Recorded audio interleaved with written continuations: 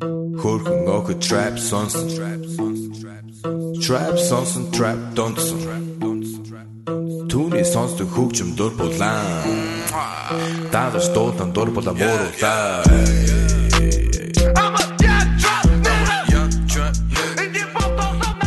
Hey, welcome to a brand new MMA Roasted podcast. It's me, Adam Hunter. I'm here with Weendawg. What's up, dude? It's going to be a great show. We have Keith Lee, who's Kevin Lee's younger brother, but he's making a name for himself. He's 2-0 in Bellator. He beat two really good guys. He beat he actually, I mean, the kid's actually he beat Sean Bunch, who's actually really good, and he won his last fight too. I think he's might be, you know, he started off a little. He lost his first fight ever. And sometimes I think that's the best thing for people. There are guys out there that like they lose. I think Jimmy Rivera like lost his first fight and then won like 26 in a row or something. Or sometimes I think that the fear of the first loss in some ways holds people back because and then when they finally lose, they can't deal with it because it's so crazy. It's so crippling. We see people never come back from losses. I mean, look at, you know, guys like Sean, who's that guy that beat Sean Shirk or somebody like that. But other people, like guys like Brock Lesnar, or you get even this kid, they lose right in the beginning, and then it's like, oh, you know, my life isn't over. I got, you know, it's okay. And then they go out and have great careers. So, look, I'm not telling people to go out there and lose their first fight. I'm saying if, you know, a lot of amateur fighters watch this show, or a lot of people first starting out, and they you know, don't get discouraged. Sometimes a loss is the best thing that can happen to you. We hear it over and over and over again.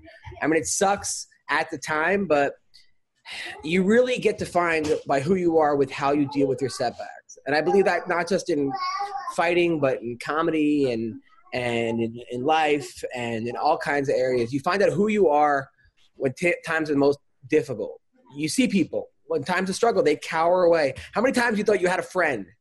And you're like, oh, this is my buddy. And then when you really needed them, they just ran for the hills. Yeah, Other people are like, hey, I'm here for you. I got you. And this is not even planned, by the way, this monologue. I'm just the other guys are just not here, so I'm kind of just – this is how I feel. So, yeah, don't get discouraged. And also, it's who you are. And even this whole thing right now, I mean, people that are I'm not saying people are weak if they're having trouble during this quarantine, or they're falling apart, or they're relapsing, because that's part of life too, and that's part of their setback.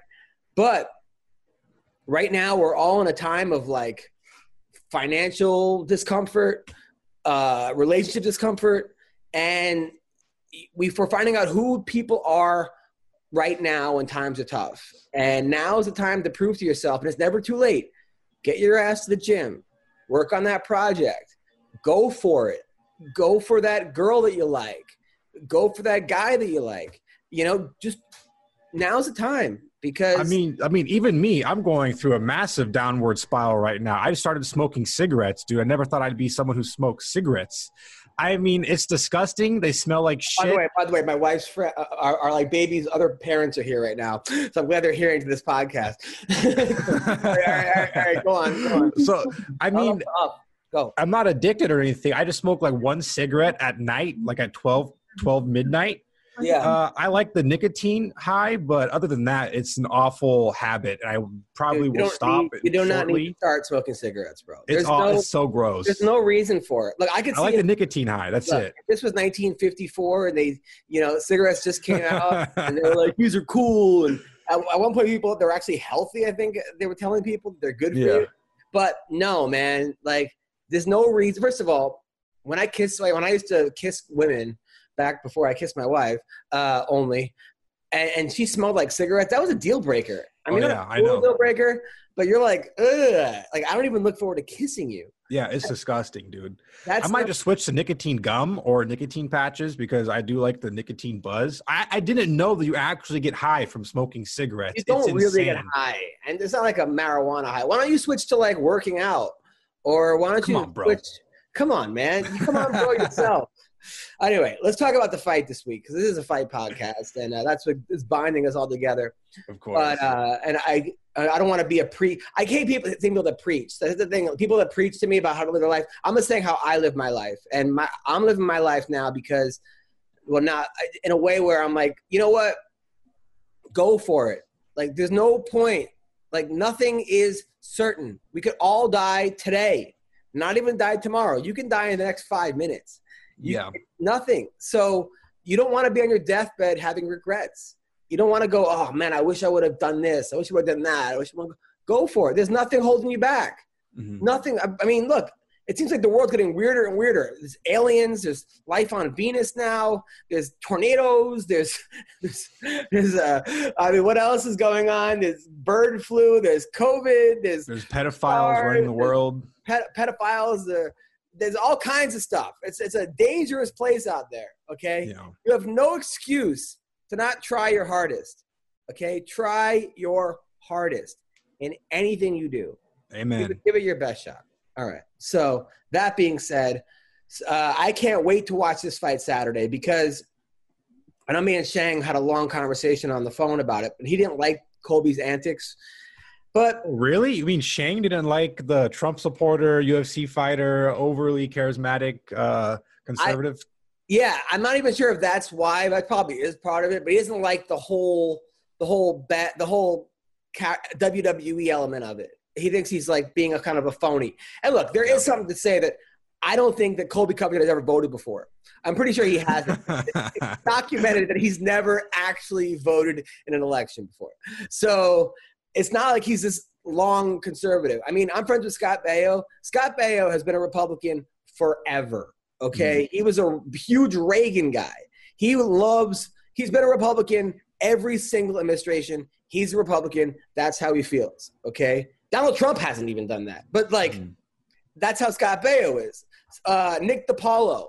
I remember when I first started doing comedy, I would see Nick DiPaolo on Caroline's posters saying, liberals beware. And this was like 20 years ago. By the way, Nick DiPaolo is probably like my favorite person in the world right now. The Nick DiPaolo show, if you're into like conservative politics, he is the greatest commentator of all time. It's like you're listening to a radio show from like the 1930s, dude. He does not give a fuck about what he says. I'll give him this, man. He does not care.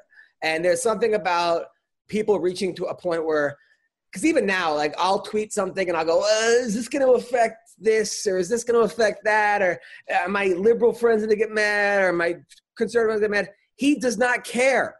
He doesn't care. And I wish I didn't care. I wish. I mean, I don't care a lot than other people don't care. Don't get me wrong. On the not caring chart, there's 1 to 10. I'm probably about a 7 or 8. He's at like a 35 out of 10. He does not give a shit who he cares. And my fear isn't that I piss people off. It's that you become unbookable. Is that you get to a point where no one wants to work with you. I mean, that's a real fear. I mean, Antonio Sabato Jr., who was a huge actor at one point. The guy was on General Hospital. He was on this movie, that movie. He was a Calvin Klein model. I remember watching TV when I was, I don't know, in the 80s with my sister who was a little older. And he was in his underwear and she was like, he's so hot. He was in a Calvin Klein ad. He's now working construction in Florida. Nothing wrong with that. Saying he got blackballed from Hollywood for speaking at the last Trump convention. I mean, that's what he says. That he got unbookable. Granted, I don't have those opinions that he has, so I'm not worried about being unbookable, but that shouldn't happen. Like, it shouldn't be that somebody has an opinion and you're not going to book them or work with them because you're like, what does that do with his acting or his modeling or whatever? To me, that's fucking crazy. And now he's doing his own network. And now I think Dean Cain is another guy. Dean Cain is like, he's doing a movie about Obamagate. So now we're going to that end where people have to only do movies that align with their political views. Like, that's insane as well. Yeah. I mean, it should be that if you're a Republican or you're a Democrat, it shouldn't matter what you are as far as sports or acting or comedy. It should just be like, but whatever. Point is that Nick DiPaolo doesn't give a shit. Nick DiPaolo, he's a big UFC fan. So if you can find out any way to get him on the show, that would be like a dream come true to me. I'll ask him. Look, I gotta say, when it comes to booking conservatives, it's a lot easier than they're very open and they're very nice. They always get back to you. Like I said, that baseball player Audrey Huff, Aubrey Huff, he was like the only player banned from San Francisco Giants attending the World Series because he's like, my friend had a cousin or a brother whose kid died like at birth. It was like a terrible situation. And he's a huge baseball fan. And he hit me up and he goes, do you know any baseball players? I go, Aubrey Huff. He goes, can you make a video saying to my friend saying, hey man, hang in there, blah, blah, blah. I sent him a text. Within 5 minutes, I got a video from the guy. And that's the kind of person he is. Like he's that's the person I know. Now, his thoughts on gay rights and everything else, that's another situation. I may not agree with it, but you have to sometimes look at like, you got to separate sometimes the person from the politics. As long as the politics aren't like, hey man, like racist. Sorry, it wouldn't connect. I apologize. It wasn't connecting. I see what I was clicking the wrong part of it. Oh, it's all good. I think that sometimes you have to separate the person from the politics, is what I'm trying to say. Like, for example, I was saying this guy, Aubrey Huff. You know Aubrey Huff, Shang? I think so. He's a baseball player. He was like really good back in the day. Huge Trump supporter, huge conservative, always pissing people off, getting kicked off Twitter, blah, blah, blah, blah. I met him at a charity event. It was like Scott Baio's. By the way, Scott Baio and another guy whose daughter was diagnosed with a certain type of illness. They thought she had like a year to live, right? It was a false positive. And since then, the kid's like 12. Every year, they raise hundreds of thousands of dollars for kids that actually have the disease. And every year I go to this event, and these people thank them. They send them to Disney World. They buy them cars. These people, like these families, nicest thing that you could do. Like, and I'm saying, like, I don't necessarily agree with all Scott Baio's, politics or Aubrey Huff's politics, but as a person, what they do to actual people is really nice. And so, I mean, Shane, do you have a problem? Sometimes separating the person from the politics? No, I can separate them. I still blame them, even though I like Ween, and I like the fact Ween puts guns to women's vaginas while he fucks them. Yeah. But which I think that's kind of hot. I just think I think that no. I mean, end of the day, if I'm really nice to you, Adam, and I'm still kicking puppies down steps, you still got to go. Yeah, you're real cool to me, but you're a puppy kicker. You know what I'm saying? I will gauge you for that. But there's like actions and there's like philosophies, right? So even philosophies, yeah, even really, because like so if your actions, right? If every year, Shang, you're going and you're raising $100,000 for kids that are sick, and literally your actions are helping out families, like you're actually putting people, you're help saving lives, you're help making people happier. But yet, when it comes to like taxes, you believe in like a flat tax, or you believe in this, or from that standpoint, yeah. But a lot of these people don't just their actions do actually affect people. Their actions do actually, inhibit people from moving forward. So I do look at the actions, and if you don't want a flat tax, there's other aspects of people's personalities that's going to be fucked up. I get that. But end of the day, like just like Scott Baio, who's like pro-Trump, it's like. If I'm like, hey, pedophiles ain't that bad, then you're going to be like, well, you kind of condone pedophilia. Yeah, but you're taking an extreme case. I'm giving an extreme, exactly. But that's what Trump called Biden, and he's the one that got 20 fucking lawsuits pertaining to sexual harassment. He's the one that said grab the pussy. He's the one. Like, there's so many examples for him to say that. It's so crazy because yesterday, right? I turn on what's his name? Ceratopoulos or whatever his interview. Ceratopoulos. What's his name? Triceratops. George Stephanopoulos. Yeah, that Ceratopoulos is the guy that was like in Guardians of the Galaxy. So he's talking to Trump and he's asking him about like masks, and some people don't like masks, and he's like who? And he's like waiters, which is like waiters would be the first people to be wearing masks because they're spitting on your food. Like if anyone should fucking be wearing masks, it's waiters. It should be waiters. Then he says the herd mentality. Right, versus herd immunity, right? So Trump's just like fucking up left and right on that one, right? So I'm like, okay, this is a good day if you're a liberal. I mean, this is a good day if you're not for Trump. I turn on the other news, and Biden is playing Despacito to a bunch of Latino people, and I'm like, what the fuck? These are the two best guys? I mean, it's like... Oh, no. I agree with you, but it's like, no, but there are false equivalencies, and one can be worse than the other. There is the difference between getting punched in the face and stabbed in the face. Both are fucked up and they hurt, and it's bad, but one is way worse. But one is way worse. Trump is way worse. Yeah, I know, but I all don't he care had if to the do... UFC fans think it or whatever the fuck. If they can't acknowledge that he said that shit that you heard him say the shit he heard him say, and if they can't at least acknowledge that he fucks up, which I've been on the show and talked to people who say he never does wrong, then you're a psychopath. Okay, but don't you realize that like all Biden has to do is not play Despacito in front of Latin people? And I think Biden he's a pander fuck.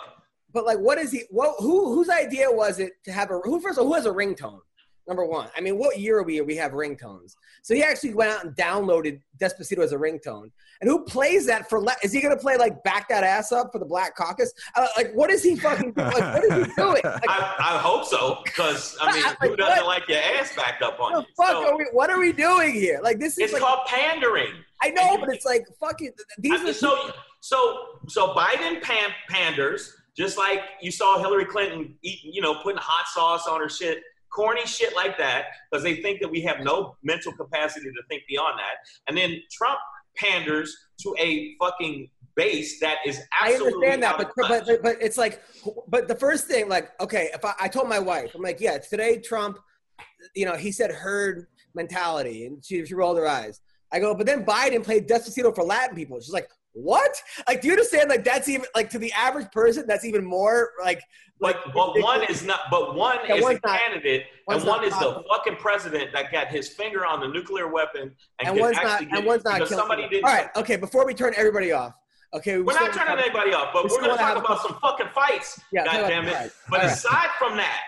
All the UFC fans that listen, and some of you people that inbox me and now want to fight me, check this out. I get it. Like, come on, Shang, let's bang, bro. Listen. So it's crazy. It's crazy that people keep telling me I'm not listening as long as Shang's go, and then the numbers go up.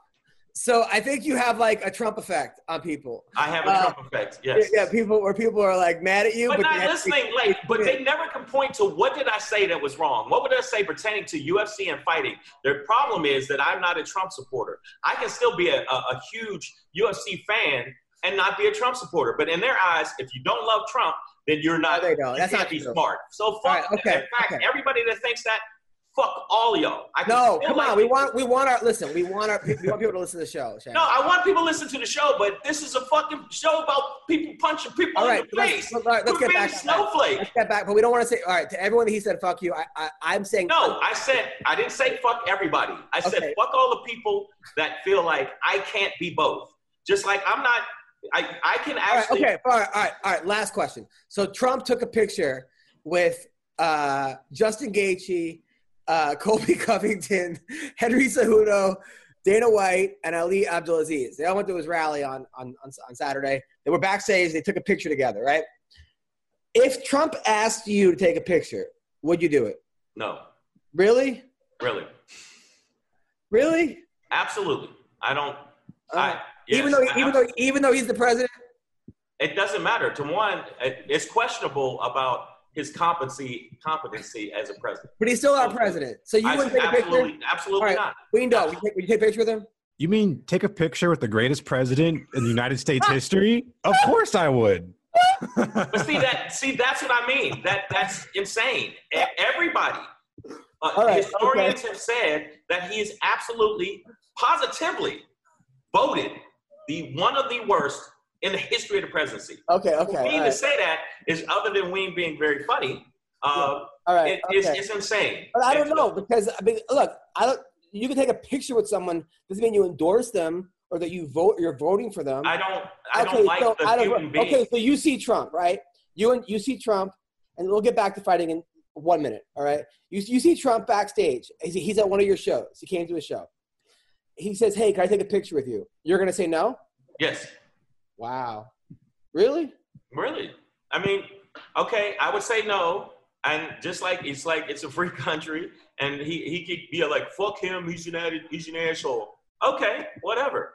All okay, right. and I'm not going to look at it. I'm going to look at it like, even with comedy, I look at it like this. If I make it, I'm going to make it off the strength of my act and I'm going to make it because I am a strong comic, and I'm not like a bad one of the person. strongest, one of the hardest people to follow in comedy. People that don't know this, okay, look up Shang's comedy. He is a monster on stage, okay? Nobody wants to follow this dude. He can play any club and follow anybody in the country. Shang can follow him. I do Trump audience. I've had people say, I'm a big Trump fan, but you were funny, man.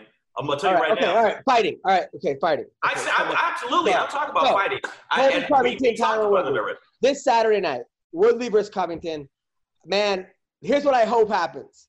Here's my. Oh my God! Here we go, Wayne. I'm going to need you to stop Adam when you need to. I am friends with both these guys, and I'm not just saying that. Like, I'm legitimately friends with both of them. I talked to them on the phone. I've called up. We've had outside discussions, comedy. Here's what I hope happens. Tyron drops Colby in the first round, really hurts him. 10-8 round, right? Then second round, Tyron comes back, hits him again. Wins 10-9. Colby wins the next 3. It's a draw. Okay, that's what I hope happens. Oh my God, you little sensitive yogurty man. I love these guys, man. They're legit. I don't like both. But that's a good possibility, by the way. It's not. No, it's not. Because you know why? And you know it, and I know it, and all the people that listen to this fucking show know it. And Ween knows it too. That Kobe absolutely got a gas tank that's off the charts. I give him that. But Woodley punches like a fucking horse kicks you. Okay. And if he gets a few of those in the early rounds while Woodley is fresh, he's not going to. All that gas tank's just gonna go out the fucking window. Nah. I just think it's going out the window. And if he can utilize this, we've seen that happen before, though. We've seen Hector Lombard fucking brutalize Neil Magny, and his gas tank ran out. We saw Neil Magny fuck up Kelvin Gastelum on the first 2 rounds. Kelvin won the next 3. It's happened before, and I'm just saying that, like, I think Woodley got more power. Woodley got more power. He's not. Okay. All right. Let's match it up. Let's match it up. Okay, let's match it up. Comes to power, Tyron Woodley has God-given power. The guy was an amazing football player. He's built like a linebacker. He gets up to about 205, 210, 220, cuts to 170, and he's fucking a monster, right? Power. His wrestling, when he utilizes it, is not. Both of them are equal in wrestling. Both all Americans, right? Gas tank, Colby Covington all day. I agree. Colby Covington can run 25 miles tomorrow and not get tired. He's a freak. And then now let's go to fight IQ. Fight IQ, I would almost say, goes to Colby, because Tyron has fought some fights where you're just like, what is going on? Where is Tyron Woodley right now? He's not shown up to fights before, mentally. Colby has shown up to every single fight. He's the only fight against Warley Alves, which I think he had a dislocated rotator cuff, and he got caught in a guillotine. His back gave out, and but he's in every fight. Even the Usman fight, I gotta say, Colby gained a lot of fans in that fight. I know he lost that fight. I don't think his stock went down at all. I think in anything, it showed that Colby's striking is better than we thought it was, because he was never really a striker, and he went strike with Usman. I think it matters with like, this fight's gonna come down to, is Tyron Woodley, I wouldn't say washed up, but is he a shell of what he was? I agree. Because Tyron Woodley, he's an interesting fighter, because he was a monster, and then he fought Nate Marquardt, and he went punch for punch against Nate Marquardt, and it was the most exciting fight ever, and he got knocked out. He got posterized by Nate Marquardt. It was like amazing. He hit him with like a 3-punch combo. Then Tyron, that loss set him back, but almost moved him forward, because he's like, I'm going to be a wrestler and win boring fights. And that's what he did for a while. He took a step back, and he said, I'm not going to go punch for punch. And he started winning fights in a really boring way. Then all of a sudden he was like, fuck this. I got power. And he started just knocking fuckers out. Jay Haran, quickly. Josh Koscheck, quickly. Darren Till, quickly. And then before that, he wins the belt against Robbie Lawler, quickly. And then he becomes Hollywood Tyrant, where it was like. Well, the money and fame will make you go nuts. Wayne, you can see it already happened with Wayne. Wayne is constantly, with his first. So he's had like 5 careers, Tyron Woodley. And I'm not trying to say any disrespect to him, but he's had Colby Covington went from being like the work like kind of guy, like journeyman, like good, not journeyman, but just like low cut guy, low key fighter to, Trump supporter, poster guy, but he hasn't had all those highs and lows. He hasn't reached the top and bottom and top and bottom. It's been a pretty much steady. Except for Usman, I think that other than the loss to Usman, I think that he has had a rise. I just think that Woodley knows that if this is 3 fights in a row that he loses, I think he has that fire under him. And if he can act like the old Woodley that mixes up his wrestling with his power, and just like you said, you admitted it, Kobe has him here, he has him here, but Kobe doesn't have him in power. And nobody has him in power. I mean, I don't think there's a guy that hits harder than Woodley. Right. So, but that to me, Kobe doesn't have that X factor that can immediately, even if he's losing, can change the fight. Whereas in Woodley can be losing the fight and pop you once and it's a wrap.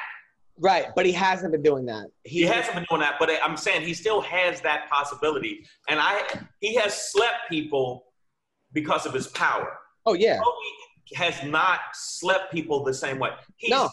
Right. So that's why I give him the edge, because I know that I've seen fighters with that kind of power, even when they're losing, if they hit you the right way. But those fighters though, like the Black Beast, those Mark Hunts, those what's his name, Jar Rosenstreich, Overeem, those guys mentally don't get discouraged when they're losing fights, where sometimes Woodley will.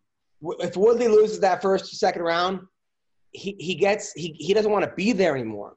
It seems like it. And, we'll see. I know he trained with what's the name, Masvidal for this fight.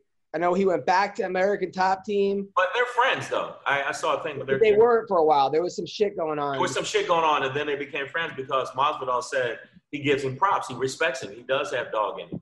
And that's the fight I actually would have liked to see was Masvidal. Well, here's the deal, though. I think that if Woodley wins, I really hope he stays focused and tries to get back again and stays hungry and doesn't let everyone else, all his friends come back. Stop doing 10 fucking jobs. Stop being focus on fighting. Because we talked about this. I think Colby his antics are funny. Like, I think he's funny. Kind of like with Chael Sonnen. Like, in the beginning, it was a little strange. But him, even like the Donald Trump video where he kissed his hand, like, you're like, what the hell? Like, who does that? We're like, but even that was like so awkward. It like made me laugh. Like, his videos are funny. I think there's a place for this WWE element. See, I'm not one of those people. I mean, I'm one of those people that I respect. I like fighters that actually, I don't mind them having beef.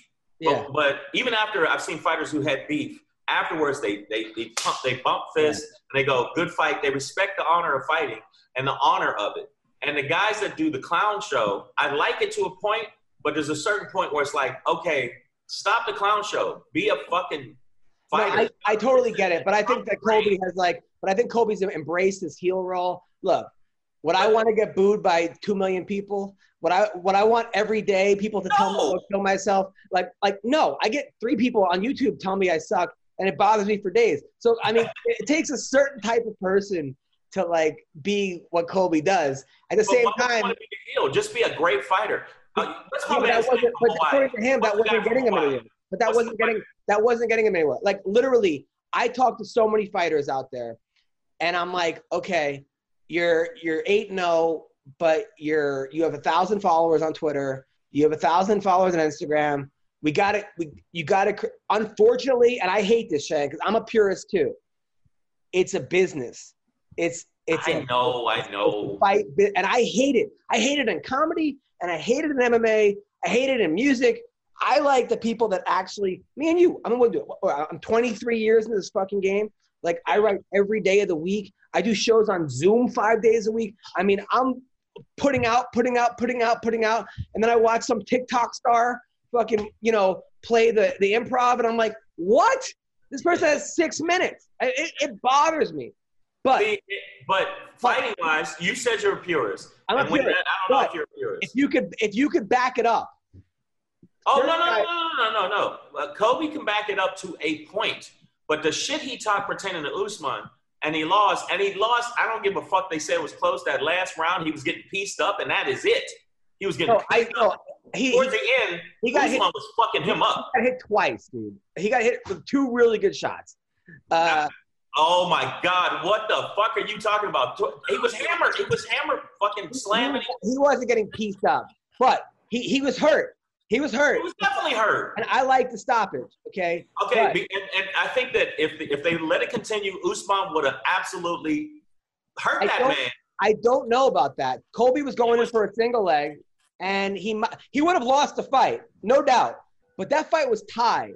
And, it was close. But I think Usman doesn't seem to have that late punching power, especially when you're on wobbly legs. That's why I said I still think he wasn't getting pieced up. Oh my God! Did you see the dude's face? When I think pieced up, I think Joanna Jędrzejczyk, Carla. Okay, I see what you're saying. It's a differential. But let me ask you this: what's the guy? He's a Hawaiian guy. He's super chill. Max Holloway. Huh? Holloway. Max Holloway, yeah. Max Holloway. Max Holloway. Even when he loses, even though I thought he won the last fight, and you can, now that you're here, tell the truth. I thought he won that fight. He won that fight. Absolutely. But people argue with me online. I go back and forth with Twitter. I don't know why the fuck I do it. But when you're on a toilet, you got to get some information out. I'm like, yo, he won that fight. Look, no, dude, he lost. I'm like, get the fuck out. What's your point? What's your point? My point is, he's super chill. You don't see him talk a lot of shit, and he's a superstar. No, you're absolutely right. Max Holloway. So you can be that. He's also from Hawaii, which is also like kind of a big fish in a small pond. And then certain guys are like, he's a big fish in the UFC. Now he is. He wasn't always. Okay, it took him a while. But he worked his ass off. Yeah, he was a good fighter. But that's who he is, Max Holloway, and that's who GSP was. But that's not who Kobe is. You can see he putting on a character, and that's. No, I think he started. I think it started. I think he was. Oh, look, Colby Covington when he wrestled in college, Ben Askren was coaching the kid he wrestled. Okay, from ASU. Ben Askren was the assistant coach at the time. Kobe was beating that kid. He looked up at Askren as the coach. He goes, "What? You want some of this? You're next." He challenged the coach to a match. The coach was an Olympian. Yeah, but he wasn't that right-wing crazy. Okay, but that's weird. But that's Kobe. Nylon suits. Look, Kobe's a nice guy. He's a nice guy off camera. He is playing the heel. I don't like how he called Brazilians filthy animals. Okay, I don't like that. But he does a lot of funny shit. Weendawg, who do you think's gonna win this fight Saturday? Colby Covington, 100%. Why? I like to sometimes use the theory that you're as good as your last fight, and I think Colby's performance was far superior than Tyron's performance in his last fight. Oh my God, Ween, how many drugs did you take this morning? He was. What I'm saying is the reason that you say you gauge it on a palette. There's people that have been on that have lost 2 fights and then look fantastic that next fight because they have a fight. Of course, but all right, Sean McCorkle, who wins Saturday? I think Colby will win. I don't agree with. I think Vegas has him at like -500, like 5-1 favorite. I think that's way overboard. Wow. I think he's -475 or right in that area. But I would say he should be probably -250, -200, just based on being younger. And even though he lost to Usman, he looked. He didn't look as good as he normally looked, but you're fighting Usman also, who could make you look bad. But the way Usman did Woodley, and as close as his fight was with Usman, I think he'll roll over him fairly easily. Now, do you think there's now here's what I think is going to happen. I think Tyron knows that, like, I don't want to get into a cardio competition with this guy. Okay, but I can knock this dude out if I put hands on him. I think there's a thing. He might come out swinging for the fences in the first minute or two and try to overwhelm him and try to connect and land it on Colby. Do you think that'll be his strategy? That's the time to do it if you're going to do it. That's what, if I were him, that's what I would do, because you're not going to outlast Colby cardio-wise, almost anybody. Usman did, but almost no one else is going to outlast him cardio-wise. And, as explosive as Woodley is, he does get tired in later rounds. So I think with him being older, if I were him, I would go out. I would try to catch him early. I don't believe in pacing yourself, man. Whenever I fought, if I was there to fight, you know what I mean? Which is why I gassed out in 2 minutes every time. But these guys that pace each, I see these guys sit in circle for the first round. No one boos. I got booed if there was inaction for 5 seconds, you know what I mean? Or whatever, the crowd would start booing. So I would say Woodley's extremely dangerous, man, still in the first round against anybody, because he hits hard, man. And, he hits hard as fuck. And I agree with you about the cardio. McCorkle, you're absolutely right. Now, but I know that in closing distance-wise, I haven't seen – there's only a few fighters I've seen that do it like Tyron. Like, he literally closes that distance and he's on you. And if he hits you with a couple of those on the chin, I don't think Colby could withstand that. I just don't think he can withstand that, in my opinion. Now, if it gets into later rounds, yes, I think Colby can win. But I'm telling you, those first 2 rounds, if he starts throwing bombs on him, I don't know. As far as Sean, you've been in there, right? And look, I know wrestling-wise, there were times, I remember my junior year, I was a defending New England champion 2 times over. And, 5 guys beat me during the season, and during tournament time, I just turned it on and beat them all, right? Because that's mental. Right. Now, mentally, when it comes to MMA, he hates Colby Covington. He does not want to lose to Colby Covington. I think it's a pride thing. I think he views Colby as racist. I think he just doesn't like him. He's always hated him. Can he turn back the clock mentally to become a better fighter in this sort of time? Well, I think typically when there's motivation like that tends to show up more in training than the fight. In the fight, you're always giving it your all, no matter what, because you don't want to lose. The UFC, you can go from making $100,000 a fight to being cut the next day based on a bad performance. So there's always that incentive. But I think when you're fighting somebody, when I fought a guy I didn't particularly like, I was way more motivated to get up and train harder and stay longer and stay extra and do stuff like that, because the thought, not so much the thought of me winning, the thought of them beating me and them celebrating, I fought a guy one time I really, really didn't like, and I dislocated my shoulder 30 seconds into the fight. But every time I wanted to quit, because I kept thinking I could be doing permanent damage to my body. And he's a guy I would beat 99 times out of 99. I wouldn't even want to say 100. I beat him and I ended up beating him by decision, even with the dislocated shoulder the whole time. But any other guy I probably would have quit against. But the thought of seeing his dumb fat ass running around celebrating, I was like, nah, I'm not losing to this guy, man. I was like, I'm gonna fight. Even if I gotta lose an arm, I'm not quitting against this dude. Now, is there Shang, 1 second, I'm sorry.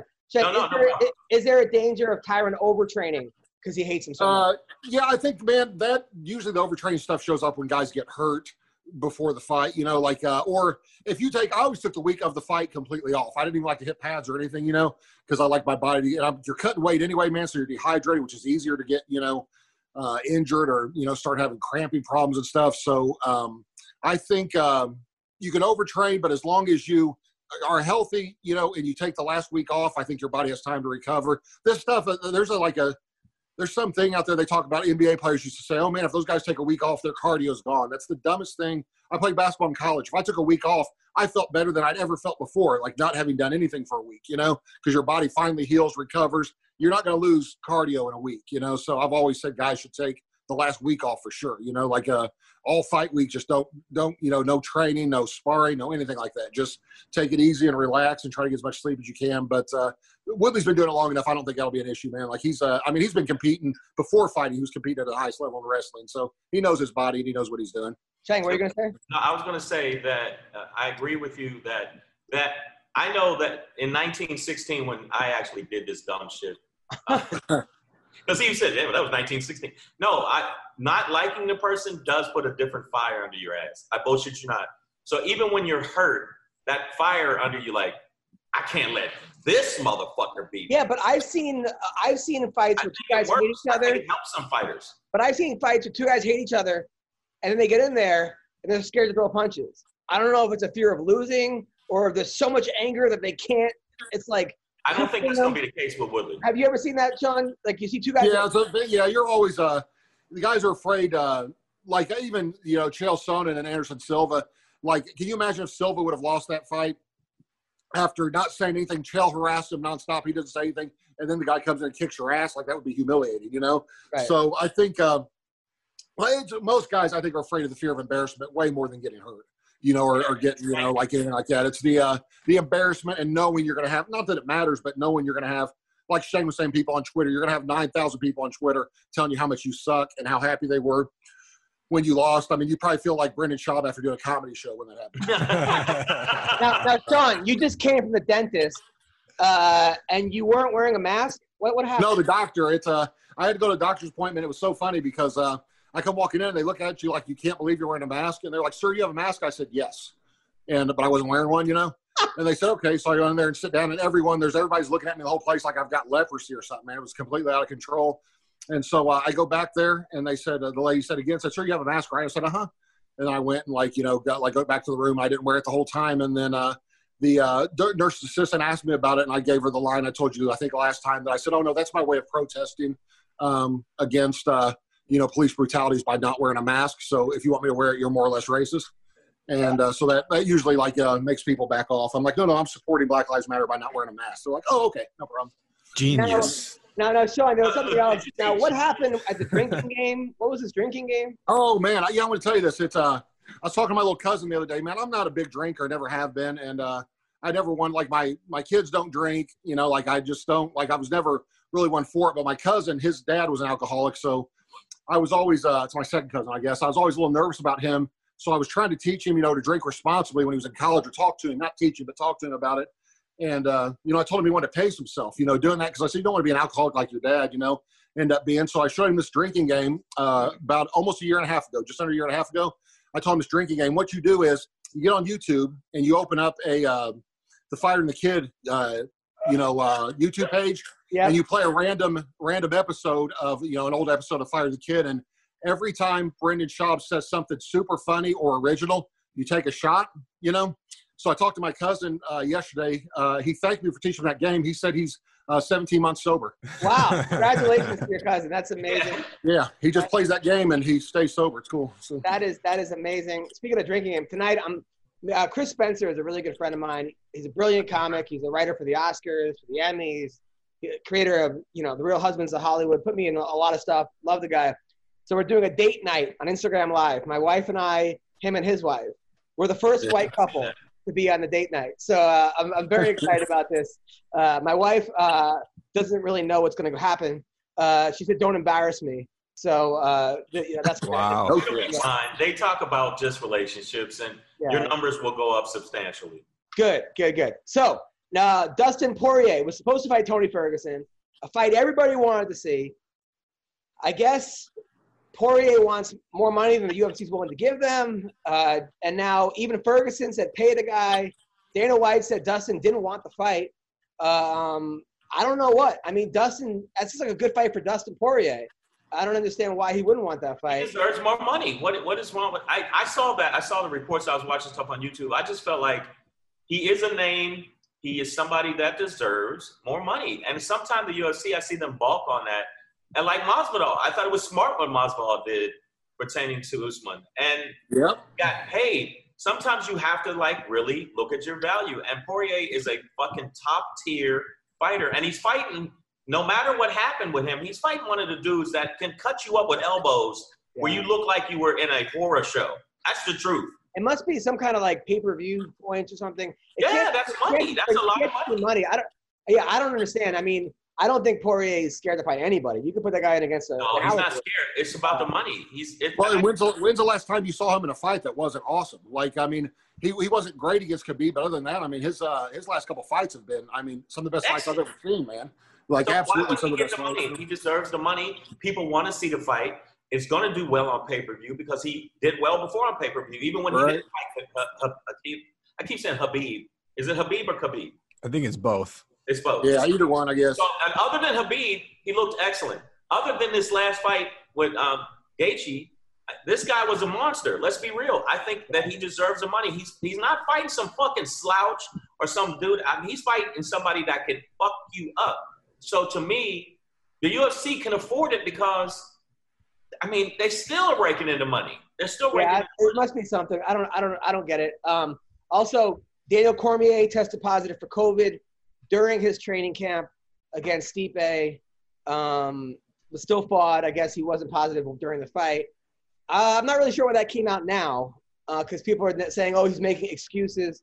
I guess it just came out. I don't know. I mean, I can't believe he even trained for that fight, to be honest. No, I'm kidding. It was. But he didn't make any excuses after he lost. He said no. He just said he got positive for COVID, which sucks. I mean, yeah, but the eye poke. I thought I liked the fight. I thought it was a great fight. And anybody that's listening to this, you got to admit, I thought it was a great fight. But you got to admit, that eye poke, when I saw the slow motion of the eye poke, I was like, oh, my God. Yeah, but it didn't help that he poked him before. That fight still could have went either way. That was a fight that I'm still like, if they would have announced DC as the winner, I would not have said it was a robbery. Like, it was still a fight that was like, well, I could see this fight going either way. It was a good fight. Yeah, those guys, I feel like they could fight 100 times, and it would be 50-50. They're just that evenly matched. And also the Cormier is he's a hard guy to train for. You got a 5'3" Olympian wrestler with punching power that looks so unassuming, but can throw you across the fucking world. I mean, where do you even find a guy like that to train with? You're right. You're right. You're absolutely right. And plus he's proven, but the thing he did wrong, listen to me like I'm the coach, but I think he could have utilized his wrestling a little bit more. I think that he's such a top-tier wrestler. When you don't utilize I consider one of his best weapons. The best weapon, yeah. Yeah, like even more than his punching power, I think that he didn't utilize that enough against Stipe, because I know Stipe's a great wrestler, but Cormier's no joke. Like, to me, I've seen him do stuff, I go, God damn. Two-time Olympian. I mean, yes, exactly. So I have a hard time believing Cormier couldn't get Stipe on his back if he really wanted to put him on his back. That's what surprised me. If he really wanted it, I think he could put him on his back. So what do you guys fall in love with their hands, man. It's just one of them things. I don't know. They do it. So. By the way, so we got Keith Lee joining us. I think he's sleeping right now. Keith, are you sleeping? Yes. Let's just have him sleep the whole time. Fuck it. Let's not even wake him up. Now, I was going to ask everybody, and Ween, I know I was saying that other than I think you're the Dark Lord. Because you always have some creepy background. Like, yes. Well, this background is Dana in space. I made this. I know. Well, that's for the show. Creepy background. No, I'm fucking around. I just think that when you like some of people you like because you like them, and some of people you got to look at their fucking skills. Would you agree? Yeah, 100%. And we're not going to acknowledge that our guest is sleeping. We're just going to ignore the fact. It's not connecting. If you can see, it's not connecting. The little thing is. No, I'm telling you, he's sleeping. Well, his video is there. It's a live video, but his audio is not connected yet. Like, I fell asleep during his last fight. So, he wakes up. What's up, man? How are you? He's up. Keith Lee, how are you? Waiting for the audio. Dude, there you go. How long was he staring at me? Dude, you fell asleep? My bad, I was on my phone. What's up, man? Well, we thought you were sleeping. Welcome to the podcast. How long was y'all awkwardly staring at me browse through my phone?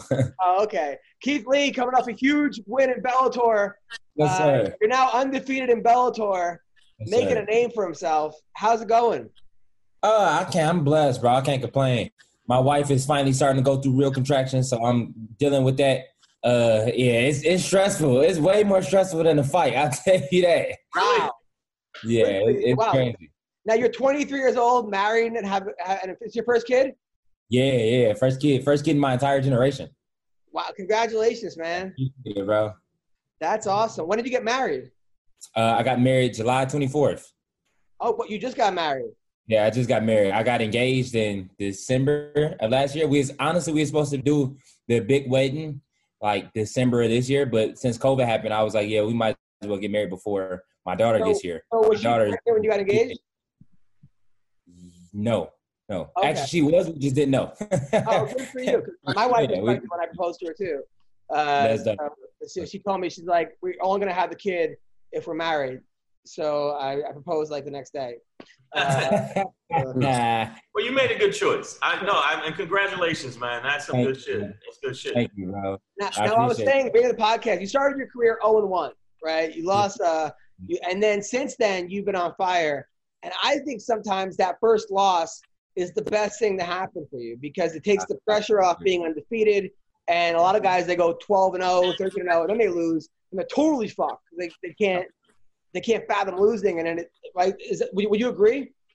I definitely agree because I was 6-0 as an amateur.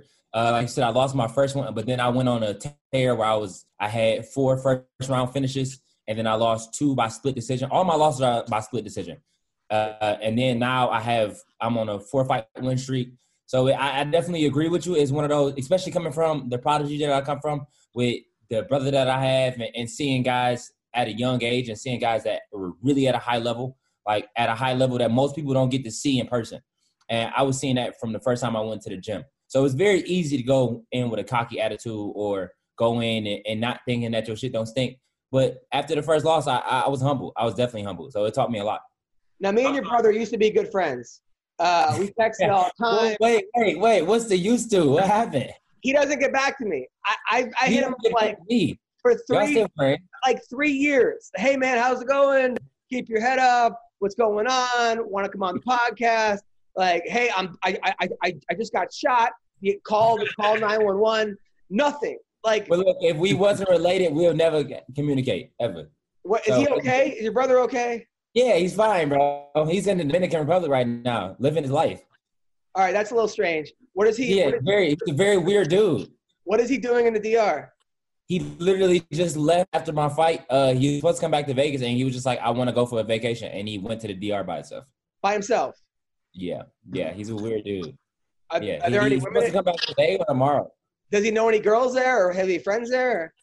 Not that I know of. Well, I don't really ask questions. I wanted to ask you.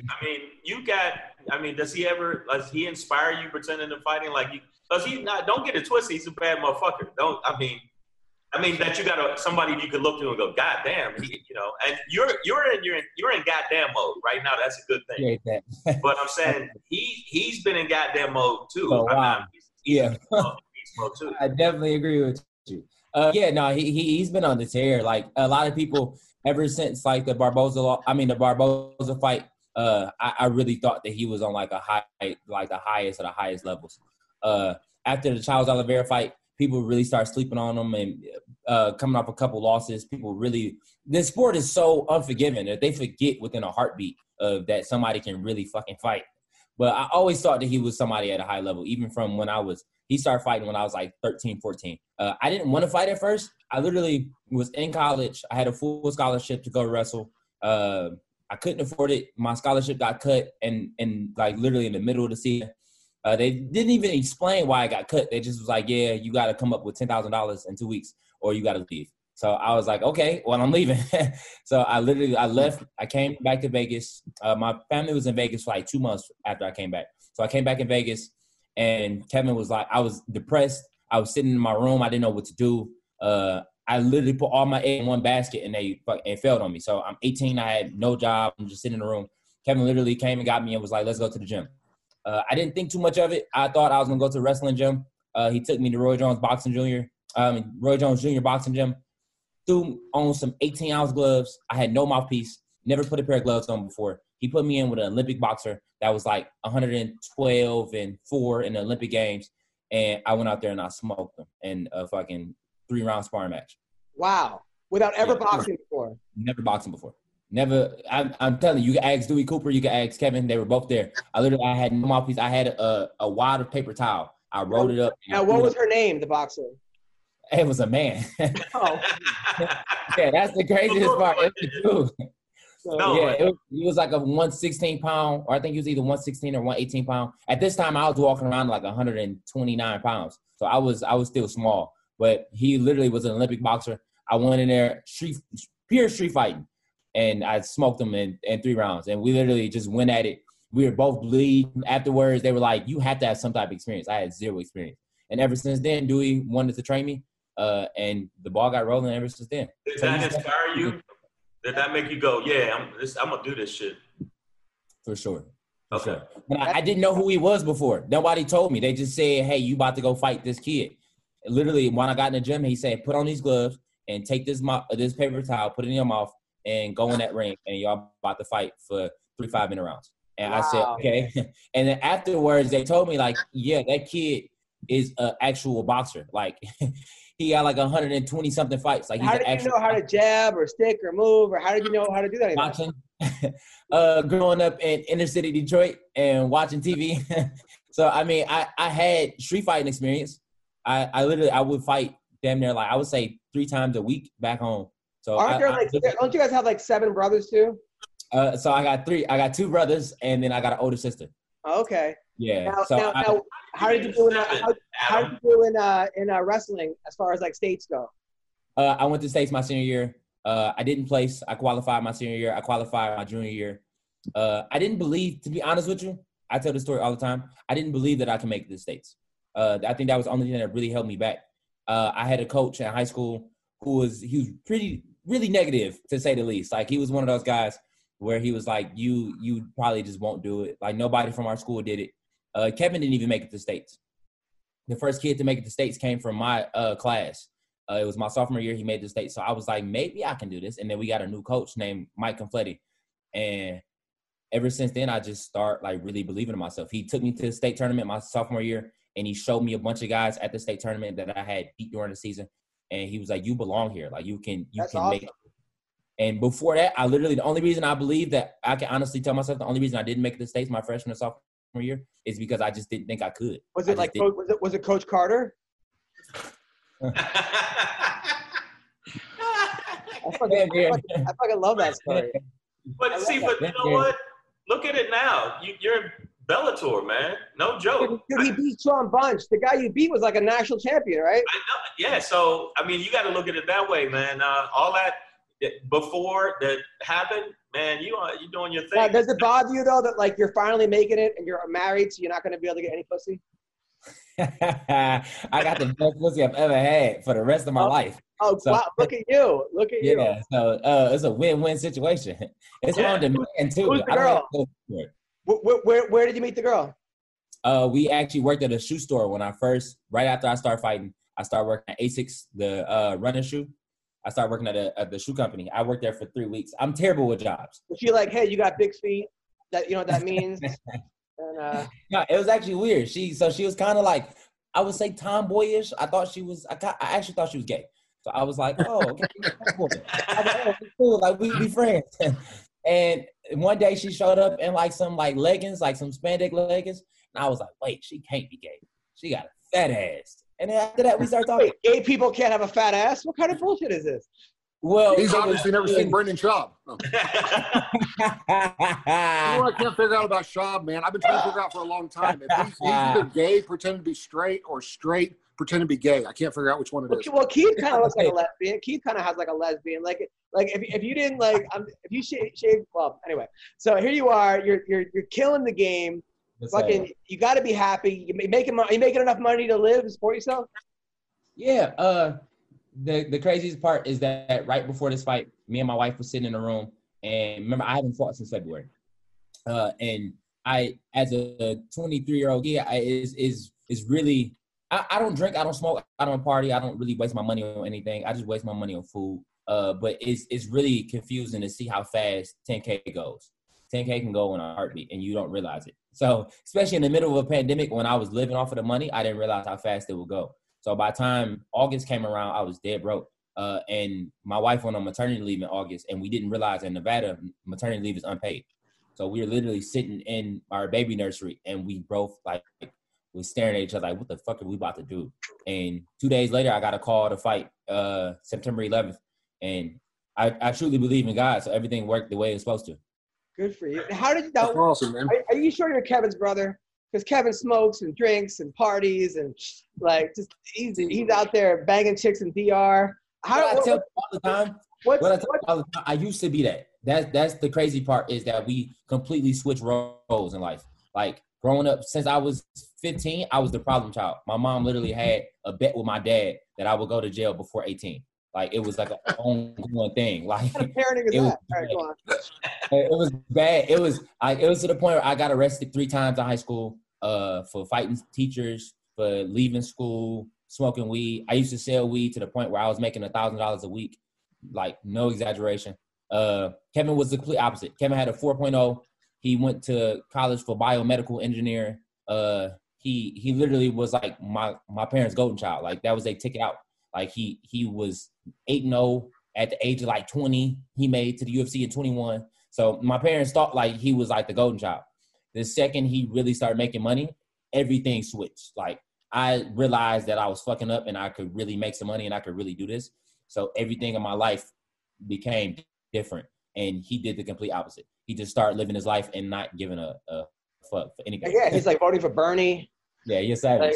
Kevin savage. I admire it though. He live his life. He literally do exactly what he want when he want. No, Kevin's doing great, but I think you should talk to him and be like, Kevin, just because you lose a fight doesn't mean people are mad at you or that Adam is a bad guy, okay?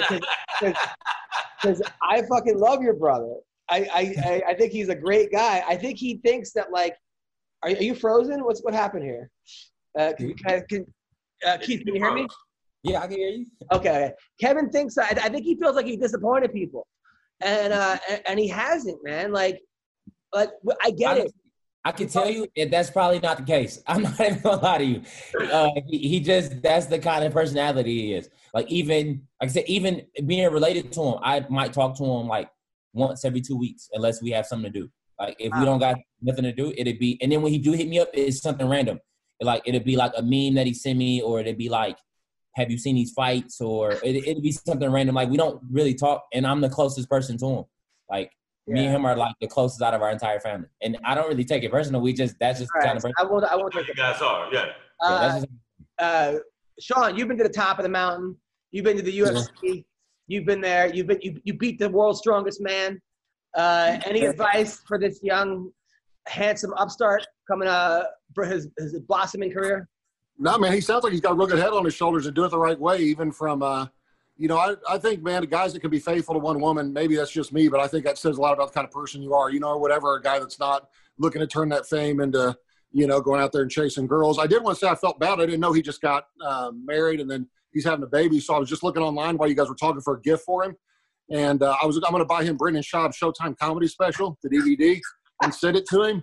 But I noticed down at the bottom, it said people that bought this DVD also bought, you know, like on Amazon. But it said they also bought a noose and a rickety stool. So I don't know if I should send him those too. I don't know. He'll probably have to hang himself while he's watching it. No. If you and Brendan get in the same room, I don't know if it's going to be a fight or a joke off. He would be looking at his shoes and then get slapped is what would happen. No, he wouldn't know what to do because there'll be a funny person around. Now, Shang, any questions or advice? Hey, no, my advice to you is to stay on track with that. I think that the bottom line is you switching up, going from, you know, kind of seeing you fucking up. And believe me, I've been there like crazy. And then to straighten it out, I think that you'll see that later on, it's like, that was the right move. And even though your brother did the flip-flop, I call it the flip-flop where you ended up, does that make sense with me by flip-flop? Like he turned into like, hey, I got money. Cocaine and hookers. And you said, you know what? I got a banging wife. Let me focus on that. I bet you that showed up in your fight. I bet, no bullshit, because I've seen fighters that do that. The reason I give an example is Masvidal. Masvidal was kind of like, he went away for a while and got his head together, and he was a little bit more on it, and he came back and was a monster. Let's be real. And I think sometimes when you do that, he's beating world. I mean, this dude Sean Bunch was like won 5 out of 6. He beat Joe Warren in 1 round, and fucking Keith took him apart. Like, Keith is being really good guy. They're not giving you like scrubs in Bellator. They're not giving you like softies. Yeah. No. I mean, but now, who do you want to fight next? It's a couple guys. It's a couple good names. Before I answer that question, I definitely want to get to the point. I finally exist to Adam. I've known Adam for almost fucking 4 years. This is the first time we had the first time you looked at me like I was a person. I thought you were Kevin's kid. Okay, honestly, I thought you were Kevin's son, and I thought you were like 10 years old. No, you always existed to me, number one. When you first hit me up, I was like, this got to be a spam account. No, man, no, you've always existed to me.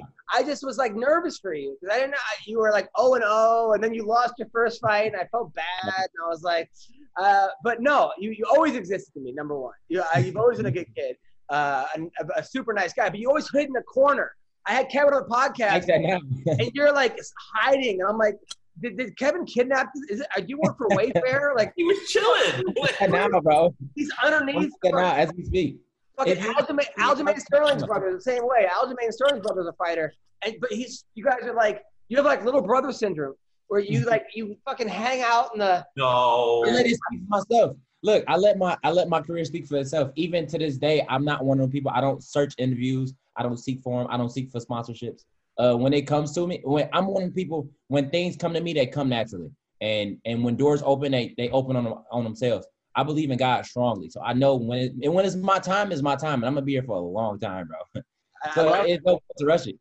I love it. So who do we want to fight next? I think it's a couple good names. I think Mike Kimball is a good fight for me. I think Ricky Medeiros is a good fight. I think Cass Bell is a good fight. I just watched that Patchy Mix and Juan Archuleta, and Juan's a good friend of mine. That fight was weird. It was very weird. Juan hugged it out in the last 3 rounds. I thought he could have did that from a jump. I thought he could have got Patchy out there in the first round. Like, Patchy's really good jiu-jitsu-wise, but as soon as you get him on the feet, he's green. He gets hit, and he just start making faces. He don't block punches. He don't move his head. He just starts snarling at you, and I don't know what that's supposed to do. So you want Patchy there? You said what? So you want Patchy? I'm one of the people, I don't rush things. Patchy's 13-1. I'm not stupid in this game. I got to be getting paid some money. And even if it's not money, it's just when the time is right, the time is right. I like to think that me and him are definitely similar skill-wise.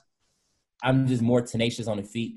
I feel like if me and him were to fight, it'd be a stand-up battle. And who do you think wins, by the way? Antonio McGee or Dick Caldwell? Who? Caldwell or Antonio McGee Jr.? You don't know those guys? Darion Caldwell against Antonio McGee. They're the champs. They're the Bellator champions. All right. Fuck it. You don't know who they are. No, I'm bullshit. No, I'm bullshit. AJ, I didn't know who the fuck Antonio was. I'm like, who the fuck? Oh, yeah. Oh, that's his dad. Yeah. Oh, AJ. Yeah. Right. I think AJ pulls it out. I like Darian, but I think AJ pulls it out. I actually, Darian fought Noad Lahat, which is a teammate of mine, and I helped get ready for that entire camp. I feel like I can emulate him pretty well just because we do have similar styles. I think if me and him were to fight, it'd just come to a battle of age. I feel like we kind of the same fighter. I'm just a lot younger. Look at that. Now I can see the whole Lee. Now I can see that you're a real Lee. Before I didn't see it. He was way too humble. I know. I mean, it's humble and honesty. No, it's real, recognized real. Like it's like, yo, I'm you. If you went back through time, it's Gemini man. I'm the young one that's gonna fuck you up. Now, are you still having sex with your wife now that she's 8 months pregnant? Yeah. Well, she's 9 months. She's due in 4 days. Wow. Yeah, so you don't. That's when you stop. You gotta stop. No. No, that's when you stop. That's when I stop. That's when I stopped. Yes, you're right. Now, really, you're not worried about hurting the kid coming out with like a big dent on his head or anything? A little bit, but I take my time. I'm pretty gentle. Okay. The more sex, the easier the delivery. So I'm just trying to make it easier for her. He's such a giver. That's such a difference. It makes a difference. Yeah, I'm a good Samaritan.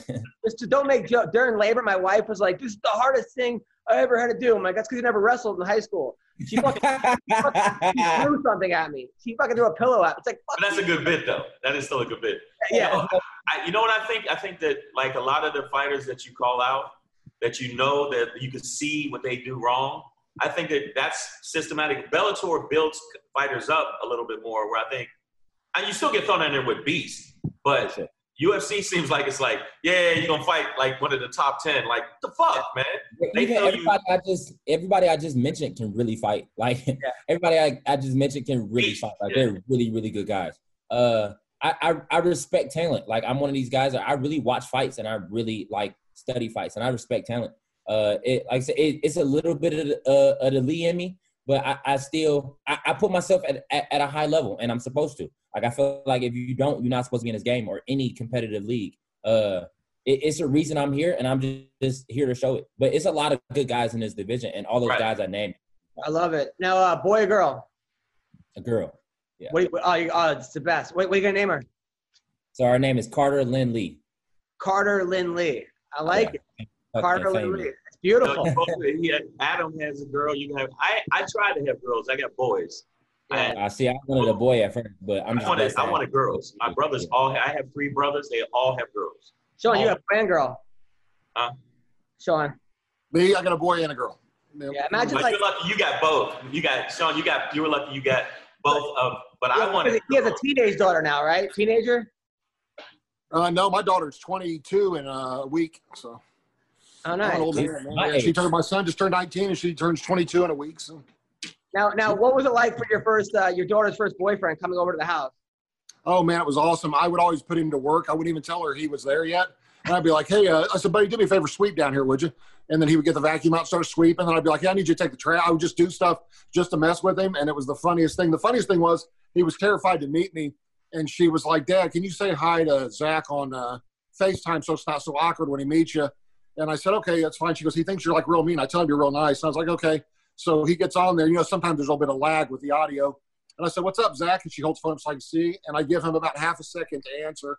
And he doesn't say anything. I said, answer me, boy. Like that or whatever. His face goes, oh, I'm sorry, like that.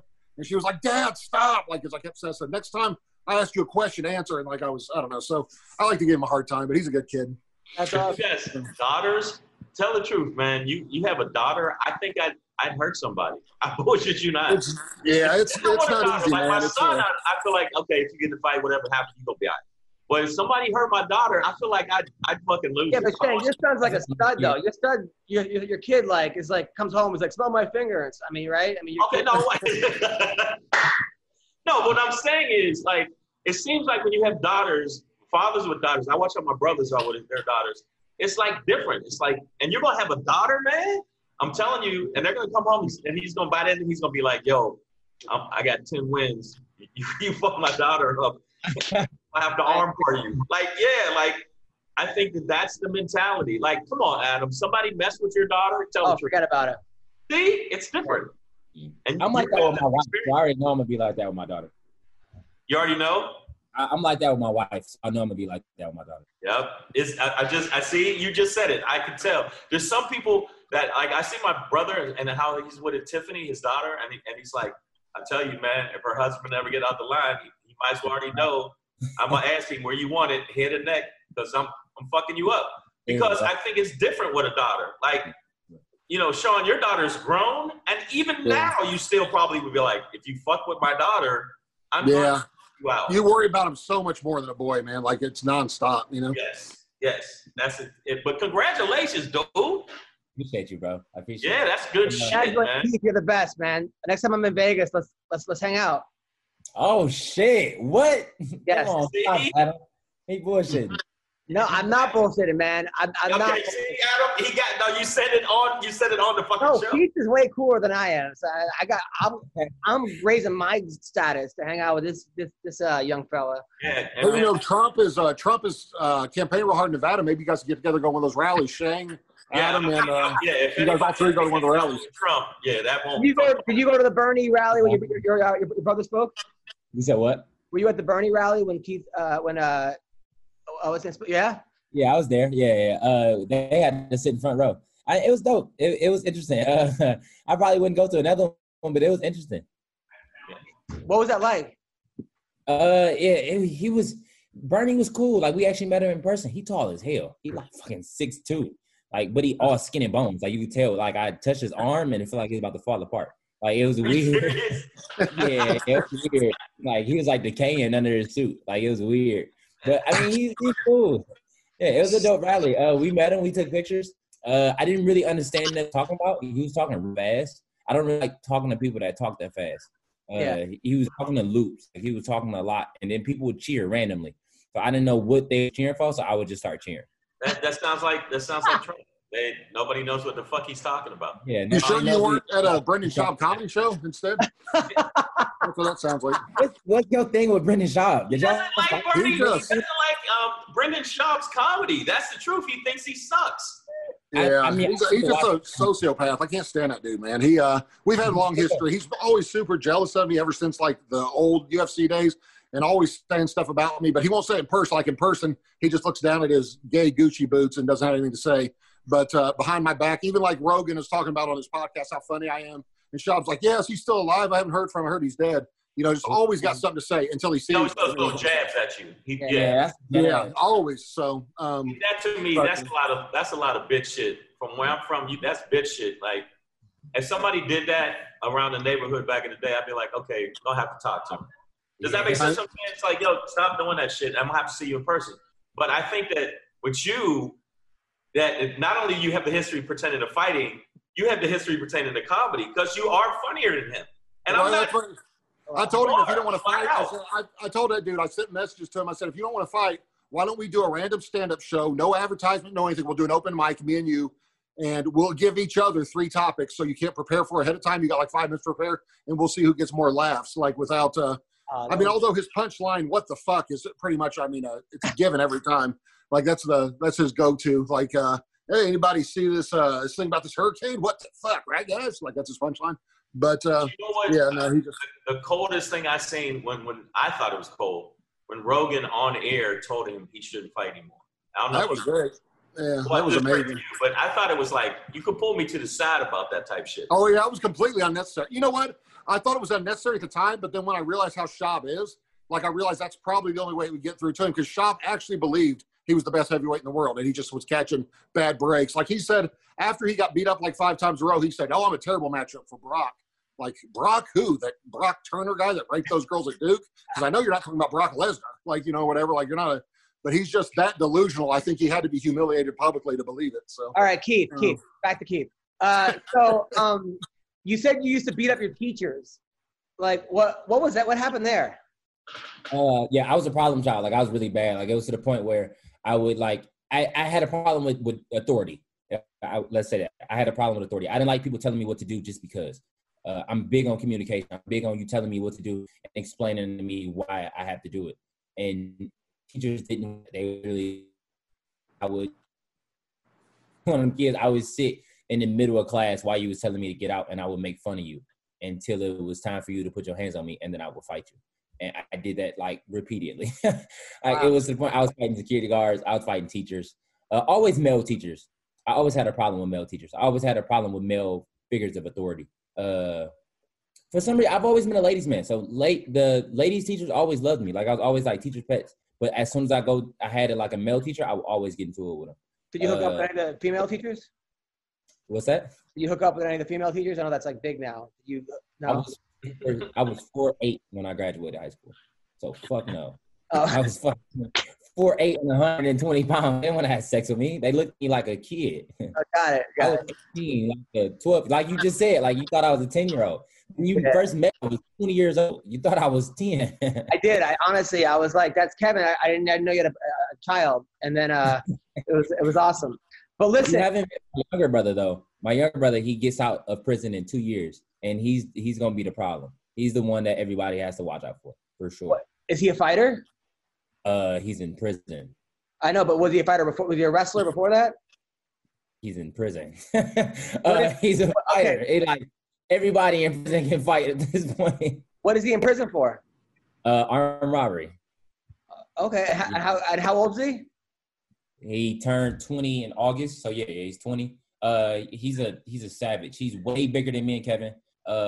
He's way meaner than me and Kevin, but he's goofy. Like I think when he gets out, he's gonna be the star of us. Like I feel like he's gonna outshadow both of us. But does he have any kind of experience in martial arts or mixed martial arts? He's been wrestling since, I would say, since he was like 6.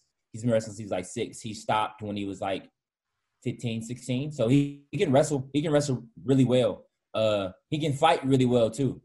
He picked it up way faster than me and Kevin. And that was the main reason he's in prison now, because he would go out and he would beat people up, like beat the living shit out of people. And he just ended up going down the wrong road. Like he ended up going down to the road where he had a mix of me and Kevin. Like he was really cocky, but he was also really smart about it. So he had everybody in Vegas wrapped around his finger. And then when he started doing stuff, nobody could tell him anything. When he started really making money, he was using Kevin's money to get the popularity. And then once he got the popularity, he started making his own money. So it was nothing you could tell him. But so when he was robbing people in Vegas?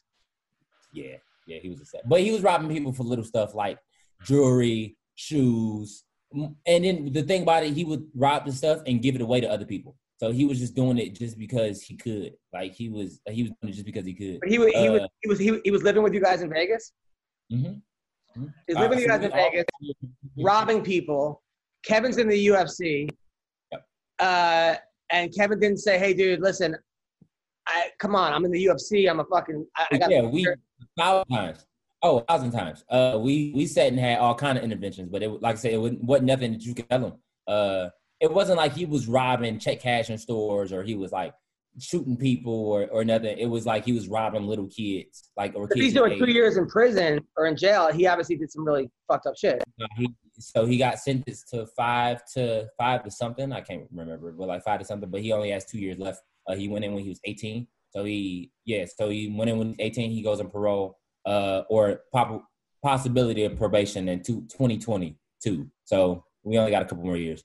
But it, like I said, when he gets out, he's like 6'3", 225 pounds, and he's only 20 years old. Is this why Kevin wanted Bernie to win so he gets out earlier?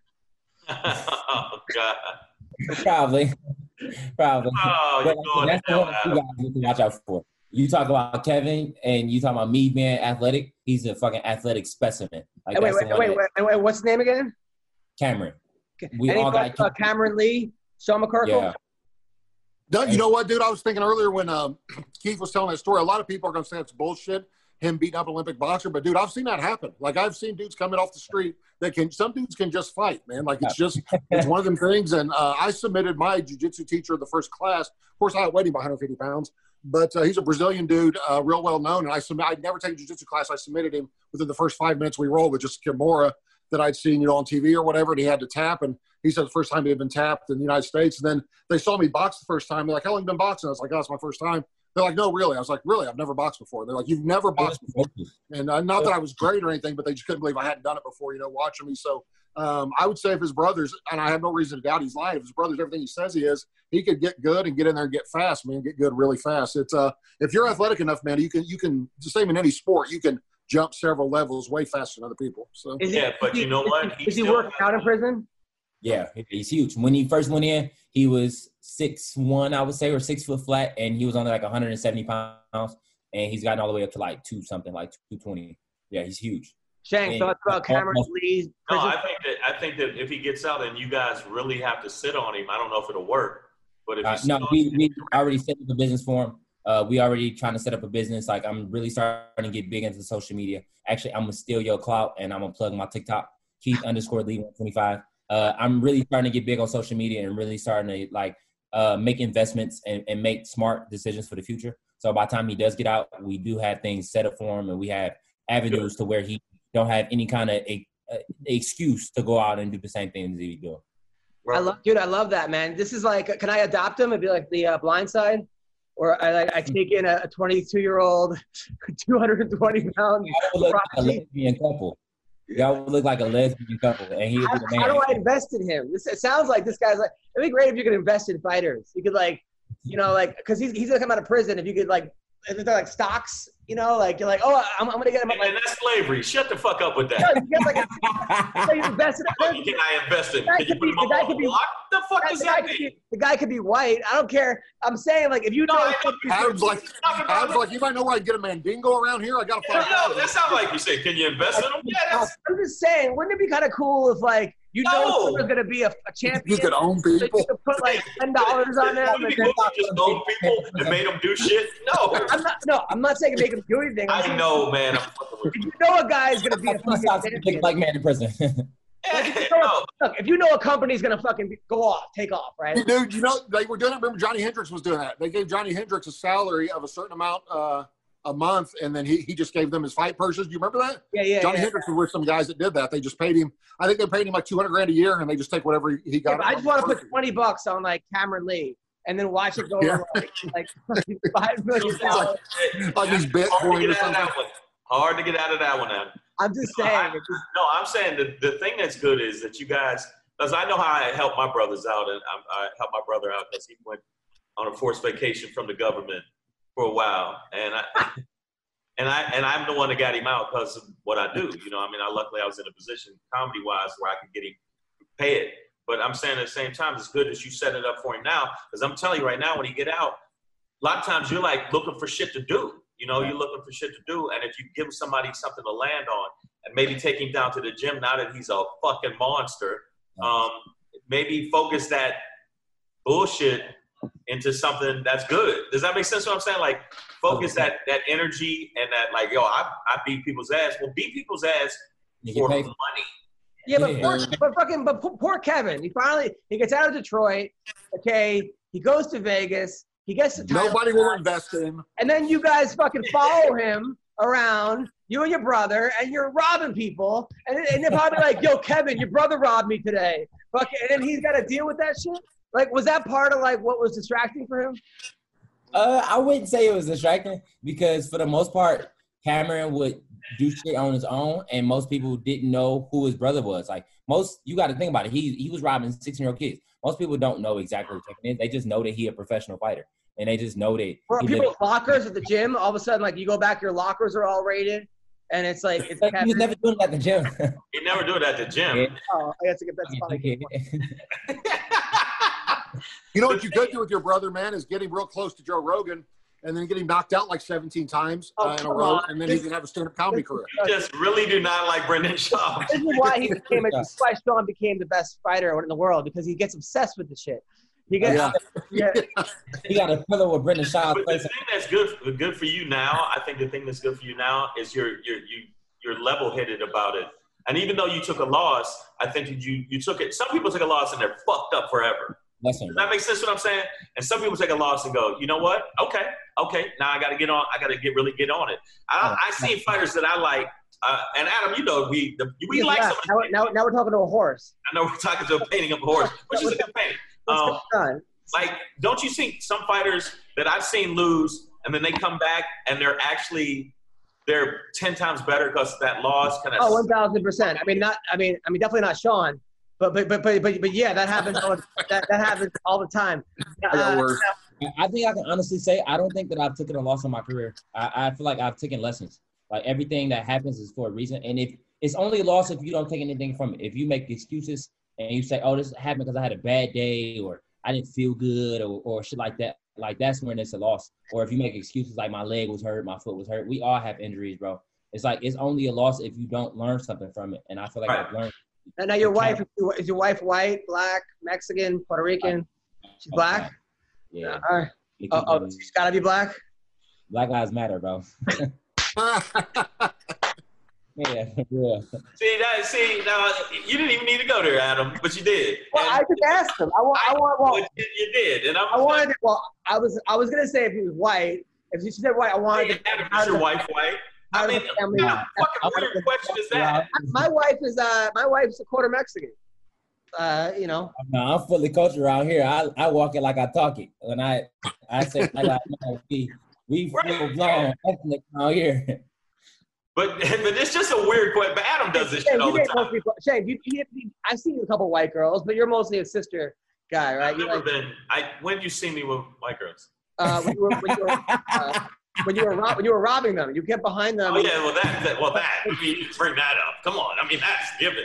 No, I'm saying even if I was, I mean, if that's my vibe, but I mean it just never was. It's just not a diss. And people think it's a diss if you say I'm not. They go, why you don't care? I'm like, shut the fuck up. It's not. It's just what you preference. If you prefer this, it doesn't. Like if I prefer apple juice, I don't mean fuck orange juice. Yeah. You gotta remember where I'm from. I'm from Michigan. Michigan is a very racist state. Michigan is a very segregated. Extremely segregated. Where I grew up, when I went to school with 2 white people, and they hung out with each other. Were those the teachers you beat up? No, they were black. All the teachers were black, bro. Everybody I went to school with was black. Like I have pictures of my high school wrestling team. We were all black, all of us. So it's like when I came out here, everything was completely different. Like my wife went to school with Asian people, Mexican people, Spanish people. It was like I didn't see that growing up. Like I didn't even know that was a thing. And I remember when I went to Long Island. I grew up in Long Island. In middle school, played football. We played the black team from Freeport, and they got off the bus, and we're like, we're fucked. Like we didn't even know. As soon as we saw them, we're like, we're not winning this fucking. Oh, these motherfuckers, man. That was us. I was on that black team. It was to the point where we would go to the suburbs and we would wrestle teams, and literally we'll get off the bus and it'd be nothing but black people, and they'd be like, "Oh shit." They knew we was notorious for if we not winning, we fight. If we ain't win at the end, it's gonna be a brawl. Wow. Oh no, Detroit's no joke. I've done shows there. I've hung out there. Detroit is one of those places, like it's a 2-gun minimum to go into a place. I know people always talk about Chicago being the most dangerous city, but I think Detroit's pretty close. Detroit, so it's weird because Detroit is so small, which people don't realize. People think Detroit is the entire Michigan. Detroit is only like a 10-mile radius. That's what makes it so dangerous, is that it's literally 10 miles of nonstop violence. Once you get out of inner city Detroit, then you get to the nice Right, areas. it's different. So like, we're like Eminem. We're like Eminem grew up, right? Eminem grew up in the hood. Don't get it grew up in confused. Eminem grew up in the hood. He grew up on 8 Mile. 8 Mile is still kind of the hood, like on certain areas. But no, Eminem grew up in the hood. Like when you get to the east side, like that's where you don't go unless you know somebody. Like it's like funny. a war. This guy Brandon T. Jackson was like, "Hey, you want to buy some houses in Detroit?" And they were like houses for like $15. I'm not kidding. It was like $300 a house. So I hit up Kevin, your brother. I go, should I buy these houses? He goes, are you out of your fucking mind? He's like, you buy these houses, they're gonna be squatters. Like this happened. You did not want to buy these. He's like, Adam, you can't buy houses like you do people. Come on, man. Yeah, Adam, we already know that. Like you can't buy a house like you do. Watch into that joke. Come on, right in your forehead. No, okay. Like I'll give you an example. The reason, even when I watch, like I've been watching a lot of Bellator fights lately. Even though Machida, that one was awful. Come on, it was a snooze fest. I mean, for real, it really was. He was on the card. He was on the same card. I know. I'm saying, to me, it's like, but Bellator really does nurture fighters, I think, in a better way than the UFC. The UFC should. And they build you up to a point when you start winning. They build you up to a point where you become a draw and whatever else. Where the UFC, sometimes I think they throw you to the sharks a little too quick. I'm not dissing the UFC. There's great fighters there, but I just feel like, let me get a couple fights under my belt before I fight a top 15 dude. Like, it just. One thing I think about Bellator is that they definitely more personable.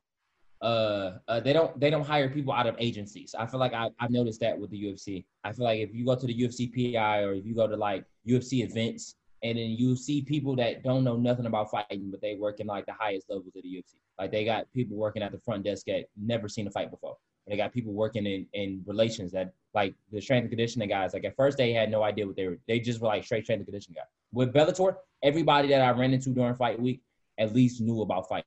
Like they were all like seasoned. Like you could tell like it's more like it's more like homegrown. Like they care a little bit more. Like it's more like nurturing. Like you said, it's more homegrown. You could definitely feel it when you're in there. No, I just think Bellator, they got a bunch of guys like you and AJ. Like AJ McKee is undefeated. He's like 18-0. I would put him up against anybody in the UFC at that weight. I mean, I think he would do really well. I mean, for what he's shown so far, I mean, he's okay. My opinion. Yeah. He walks into any Starbucks right now, no one knows who the fuck he is. Like I agree. Nobody. Even but he's making money though. He's making money. He's okay, fine, but Bellator they try to put on like these like kind of old school fights to get people interested, and I'm like, no man, you got guys that are legit stars. But let's push those guys. I know that no one knows.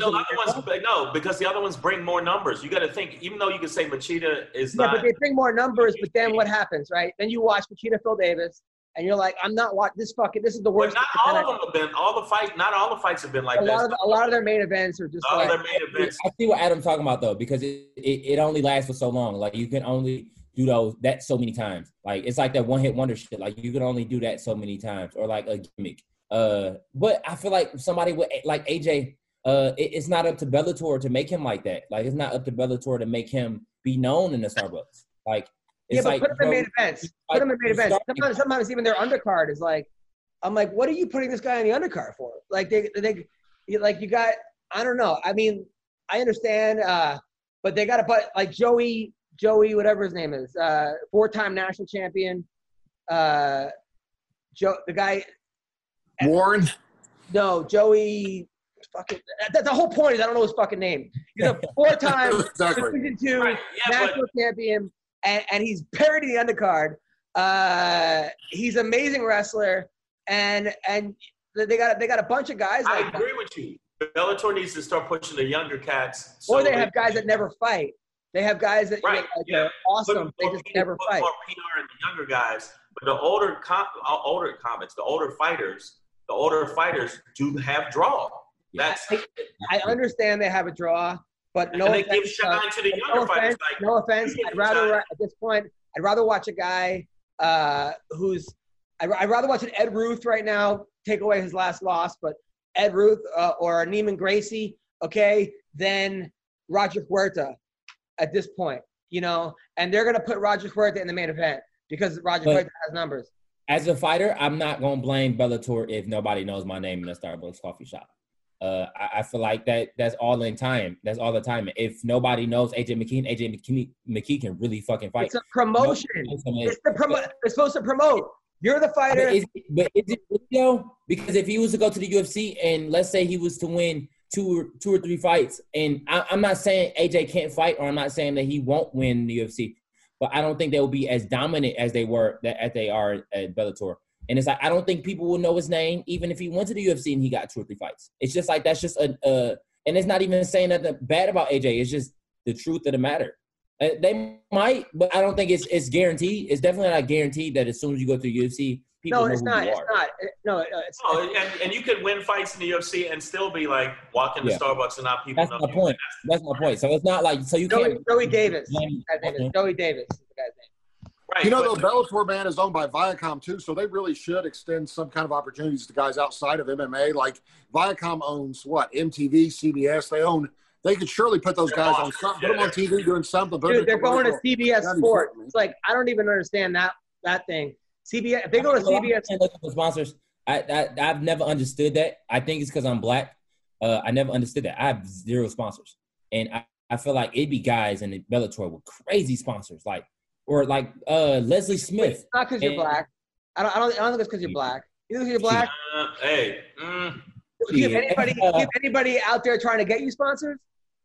I'm signed by one of the best managers in the game. Like I'm signed by Sucker Punch. I've been signed by Sucker Punch for like 3 years, and Sucker Punch does a great job at the top. So I don't think it's even them. It's just the landscape of the game that we in. Like Leslie Smith's like 36, I would say 37.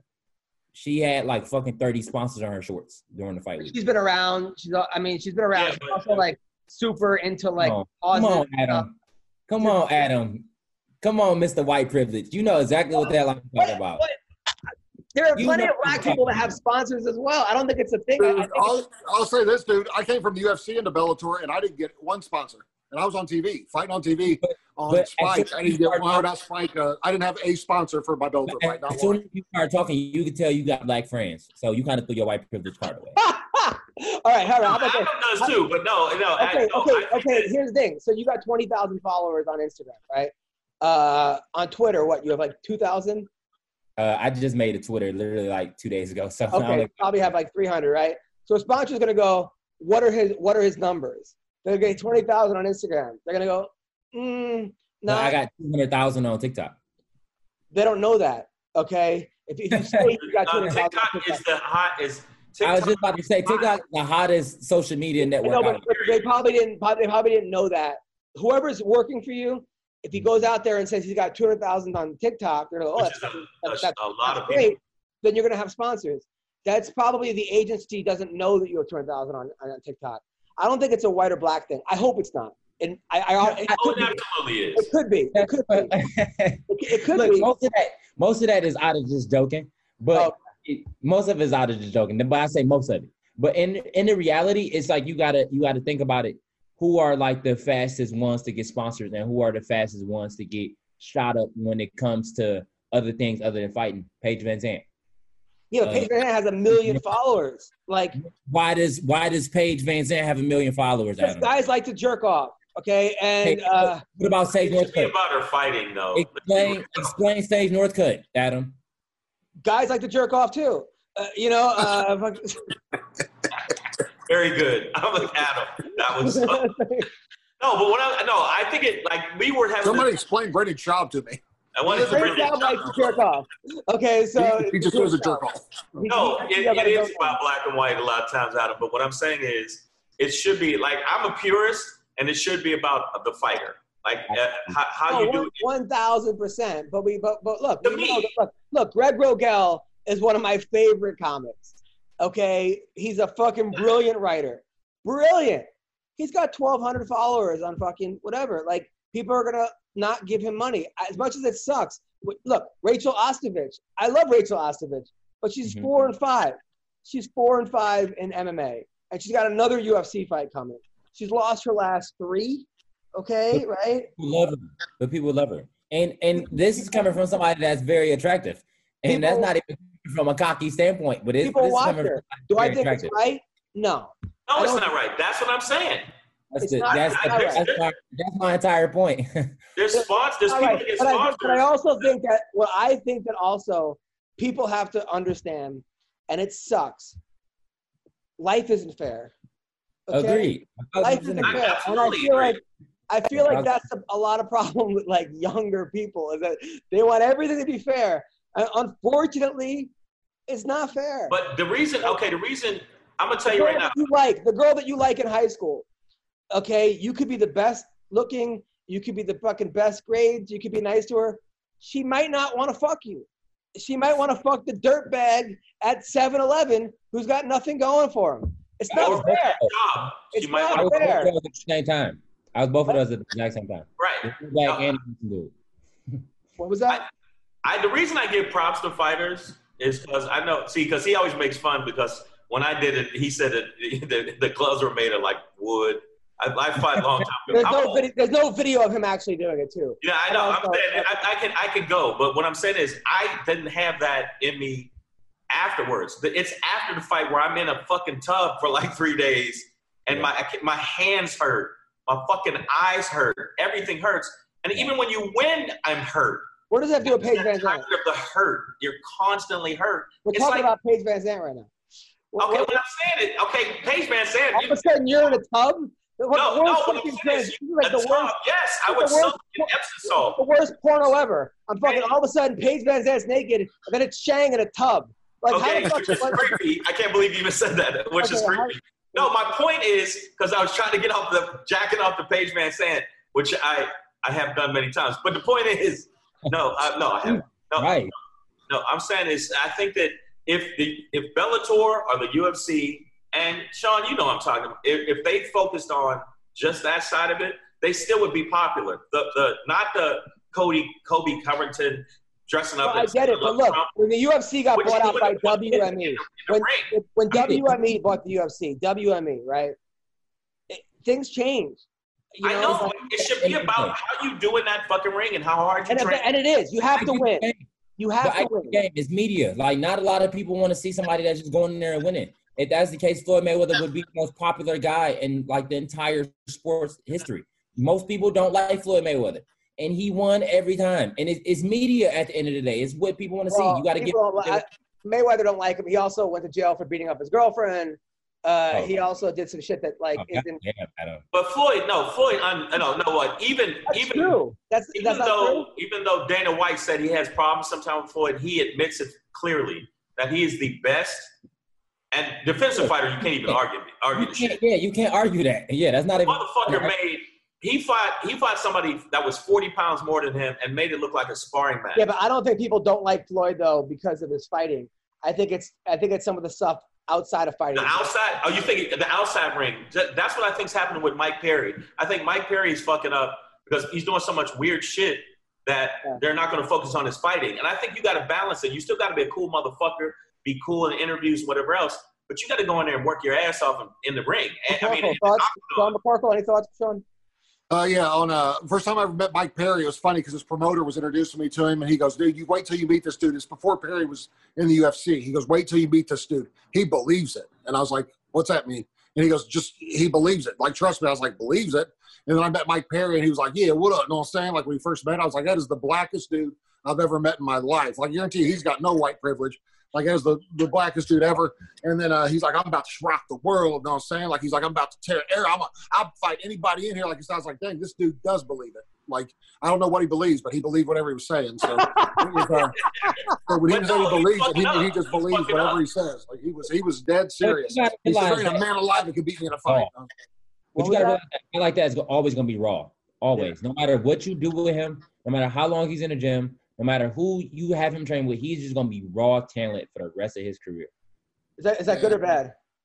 It can go either way. I don't think he's going to last long in the sport.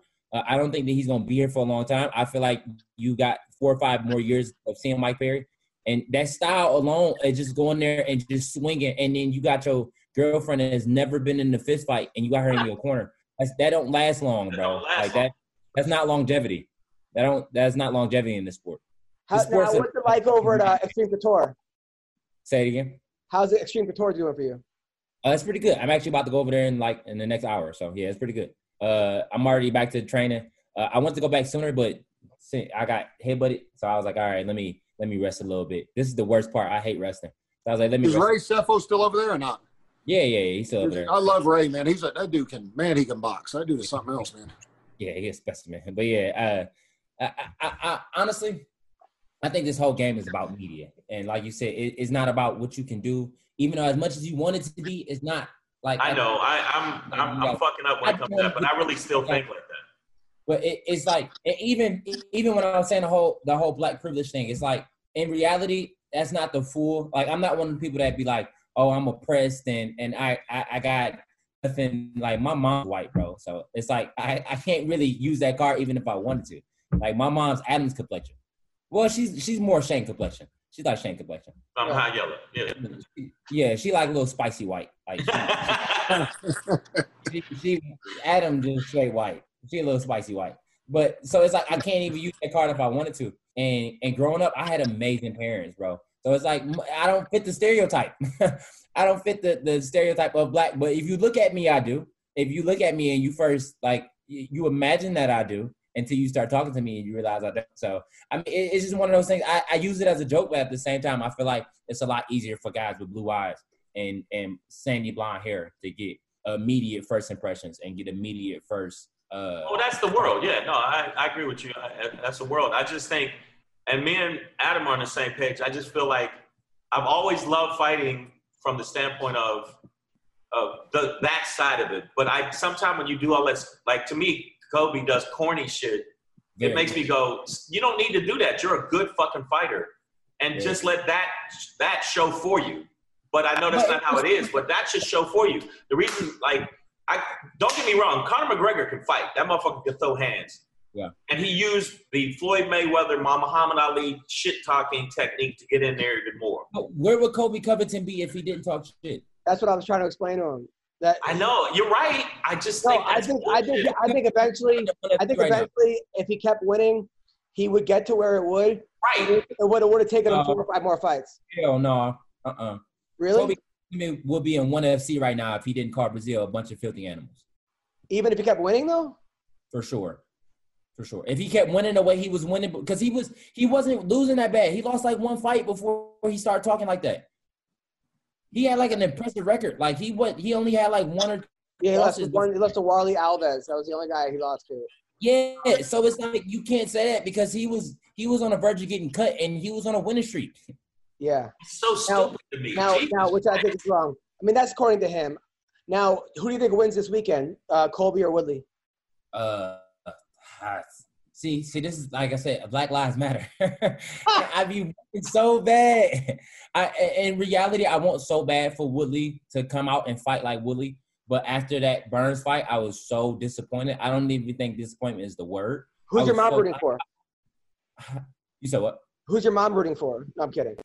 Woodley. No, the reason I want Woodley to win is I want Woodley to win because I think that he needs to get back to the old Woodley. And if he does that, because I was a fan of his before, I'm still a fan. Okay, hold on. Okay, so sorry to interrupt you, Shang. We went over this for 49 minutes. So, Keith, who do you think's going to win? I think's going to win? Kobe. How? Damn. Same way Usman won. 5 round running and stick and moving. Yeah. You got to realize a generic version of Usman. Kobe is mirrored Usman, but he just don't have the athleticism. He don't have the tenacity, but he has everything else. It's like and that style poses a lot for Tyrone, because I think it's gonna make Tyrone get in his head as soon as Kobe comes forward and he's throwing it. They don't even have to be power. He's gonna throw a bunch of like filler punches and he gonna shoot, and he just gonna throw a bunch of filler punches against the cage, and it's gonna make Tyrone think, and it's gonna make him really just get back in his shell. And as soon as Tyrone's in his shell, he's fucking useless. Like, now, do filler punches hurt though? Say it again. Do filler punches hurt? They hurt your ego. They hurt to get hit 10 times in front of your family, in front of your mom and dad. Even if they don't hurt, if you get hit 10 times and they little smacks, they still hurt your ego. So it make you feel like you're doing way worse than you actually doing. Because if you go back and watch Kobe when he fought RDA, he wasn't throwing no kind of like real power. He just was touching them, and he just was getting in his head. And sometimes those hurt more than actual power punches. Wow. Yeah, but Woodley again, I've seen, and yeah, Woodley punches like a fucking. Okay. Yeah, you're right. Keith, where can people follow you, Keith? My wife might be going in labor, so Keith _D125 on all social media platforms. His wife couldn't take the podcast. She's like, "Fuck this! I'm going to labor." She said she couldn't, so I gotta go. I see you guys. Man, thank you. Pleasure meeting you. Thank you. Name him out. All right, buddy. All right. Adam, I agree with you 9 out of 10 times. You know I do. Yes. And in comedy-wise, because I didn't know you felt that way, you're like, damn, I do all these shows, and this TikTok guy goes to the improv, and I never knew you, because that's the first time you said that shit. But I kind of start thinking like, man, I'm starting to feel like Adam, because I feel like that way sometimes about like, why is this guy who I know couldn't do an hour getting this opportunity? And I feel that way like with fighters. I really do think it should be about you. You got to be exciting. I agree with that. But if you're a good wrestler and it's a great wrestling grappling match, I think that's just as exciting. It is for me and for you and some diehard fans and most of the fans. The problem is the problem is it's still a business, and they look at numbers. I mean, they look at numbers and they go, Rachel Ostovich gets 4 million people that watch her fights every time she fights, right? Let's say, I don't know, Rico von Herrickson is from Brazil, gets 300,000 people. Who are we going to put on primetime? You're right. You're right. I'm just to a point. They're not going to put Oprah Winfrey versus whatever. But there was a reason they let CM Punk. But I heard Oprah Winfrey is very. I mean, CM Punk would never have been, and they wouldn't have put him on the Lakers. They wouldn't have put him on the Mets. They wouldn't have put him in the U.S. Open in tennis, but they put him in MMA. I thought that was a joke, though. You don't think that was a joke? No, it's not a joke. What? They knew he would sell. I think they sold 800,000 pay-per-views with him on the card, so I think that was like why. They knew he was adding several $1 million to their viewers. They gave him a fight in the UFC. It's not a joke. 2 fights. I don't know. I just was like, he shouldn't. And then, especially after you watch the fight, go, you really shouldn't be here. No, of course not. But I mean, look, I understand both sides to it. CM Punk also is like he said, is bringing another 2 million people watching it. So that's going to help. I agree. It's going to help everybody else on the card. That's true. Okay, so from that standpoint, that's a good point. If it brings eyeballs to these other guys that are talented, then that's a good thing. He's also not taking away anyone else's spot, really. Because it's not like there's enough fights out there. They're not going to be like, CM Punk is taking the spot of this guy. They'll just add another fight to the card. So. But I looked at some footage of Sean, and I'm telling you right now, I knew you were big, but I didn't know you were that fucking big. Yeah. You are like, I'm 6'2", so right. I'm right at 6'7" or so. So yeah. I would definitely let you get whatever lane you want in traffic. Like when he was born, the doctor gave him HGH when he was born. Like that's how much. Oh, you know what was funny as shit when he said he beat the Olympic fighter? He said, "Who was she?" I thought you messed up at first. I thought you misunderstood. No, and he said, like, what? No, she was a dude. But I was like, that's hilarious. No, but he seems a little bit more settled than his brother. You think? His brother's in the Dominican Republic by himself. Just a little bit, huh? He's in the Dominican Republic during a pandemic by himself partying. Yeah. Like you think? Like, just a little bit. Yeah, just a little bit. But no, I think that if he keeps his head straight, and I think that a lot of fighters, when you stop, I was watching some documentary. I like to watch a YouTube of all the old school shit, and that's why I like Fry. I think he's hilarious. Like, yeah, I was gonna fight him. I'd fight anybody. I just beat him with my mustache. And so, no, he's great. I just think that those guys were on some other shit. I just feel like the old school guys were on some other shit. But when I watch these young guys train, man, it's a whole different world. It's a whole different world. One thing Fry can't beat is Wi-Fi. His fucking Wi-Fi is so bad.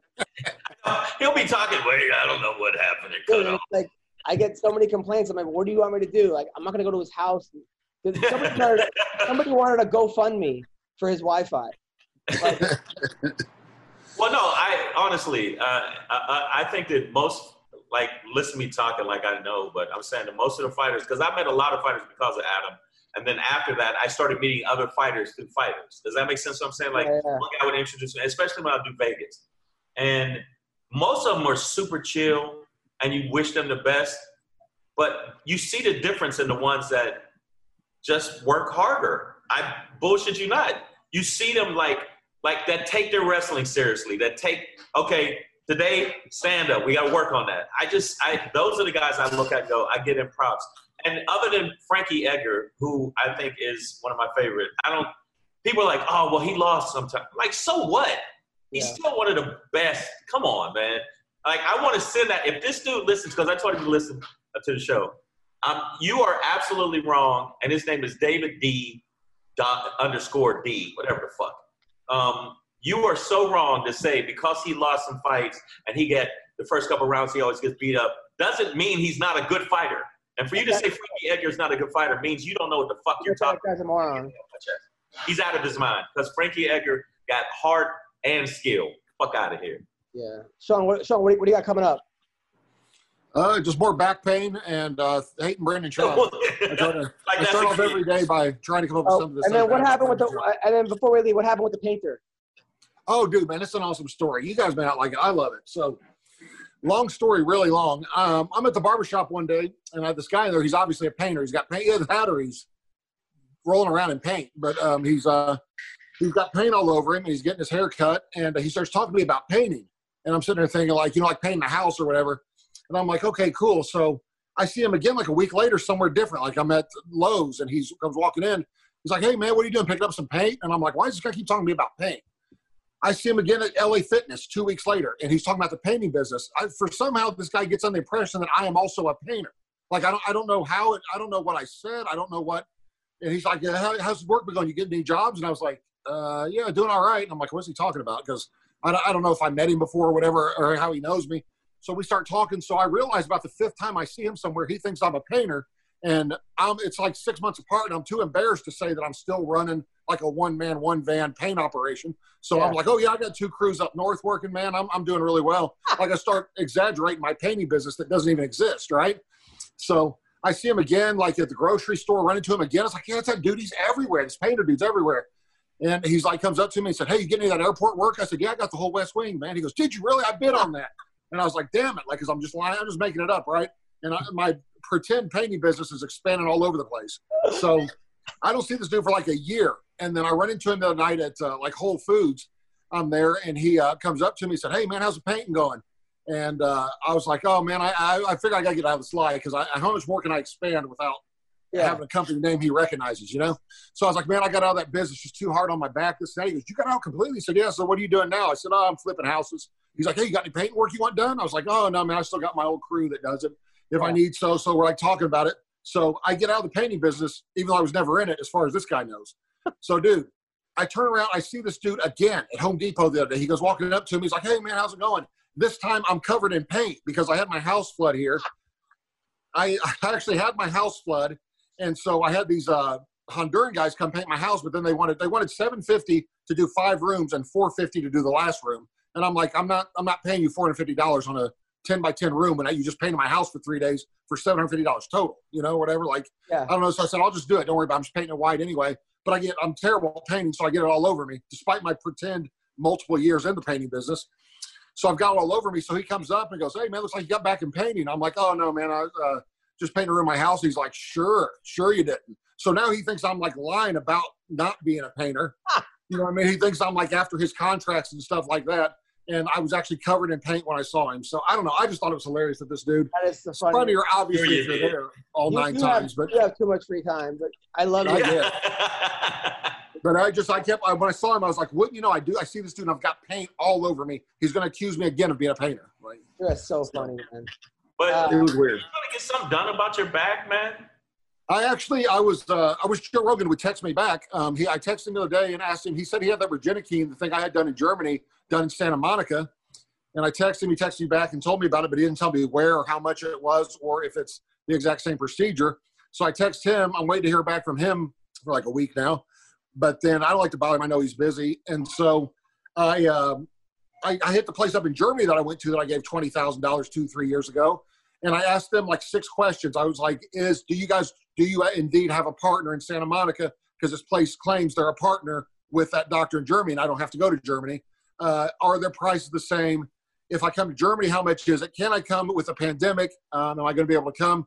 And their response was, we will get back to you in October with dates. That's all they said to me on 6 questions, like the doctor. And I was like, cool. So like I asked 6 questions and your response was, we will get back to you in October with dates. I don't even know what that means. I didn't ask for a date. I don't know what that means. So I'm going to send them the same email, just copy and paste it again, and hopefully I get somebody else. Can you find out with Google? Well, you can look it up, man. But everybody's got a different thing on Google. And the problem was they told me in Germany, don't trust these doctors here that say they do it. He said because they don't. He said they don't do. They're barred by the FDA of heating the blood before they shoot it back into you. And without that, he said it literally is like only 2% as effective as if they heat the blood. And he said a lot of places say it's the same, but it's not. The guy told me that in Germany, and he said some places even claim they're working with that place in Germany, but they're not, you know, like as a sister operation. Right. So that's why when I saw Joe getting it done on Instagram, I sent him a text. I said, hey, I saw you getting Virginicine done on your back. Is that the exact same as in Germany? And did they heat the blood? Do they this and that? So I'm still waiting to hear from him on what they charge. Because, I mean, if it's the same price, I'll just pay to go to Germany because I trust the originator more than I trust somebody here in the United States. But with the whole fake Corona thing, I don't know if I can go to Germany or not right now, you know. Because you definitely need to get something done because dude, it's getting bad, man. Like it is ruining my life again. So. I tore my groin muscle. I chipped my pelvic bone.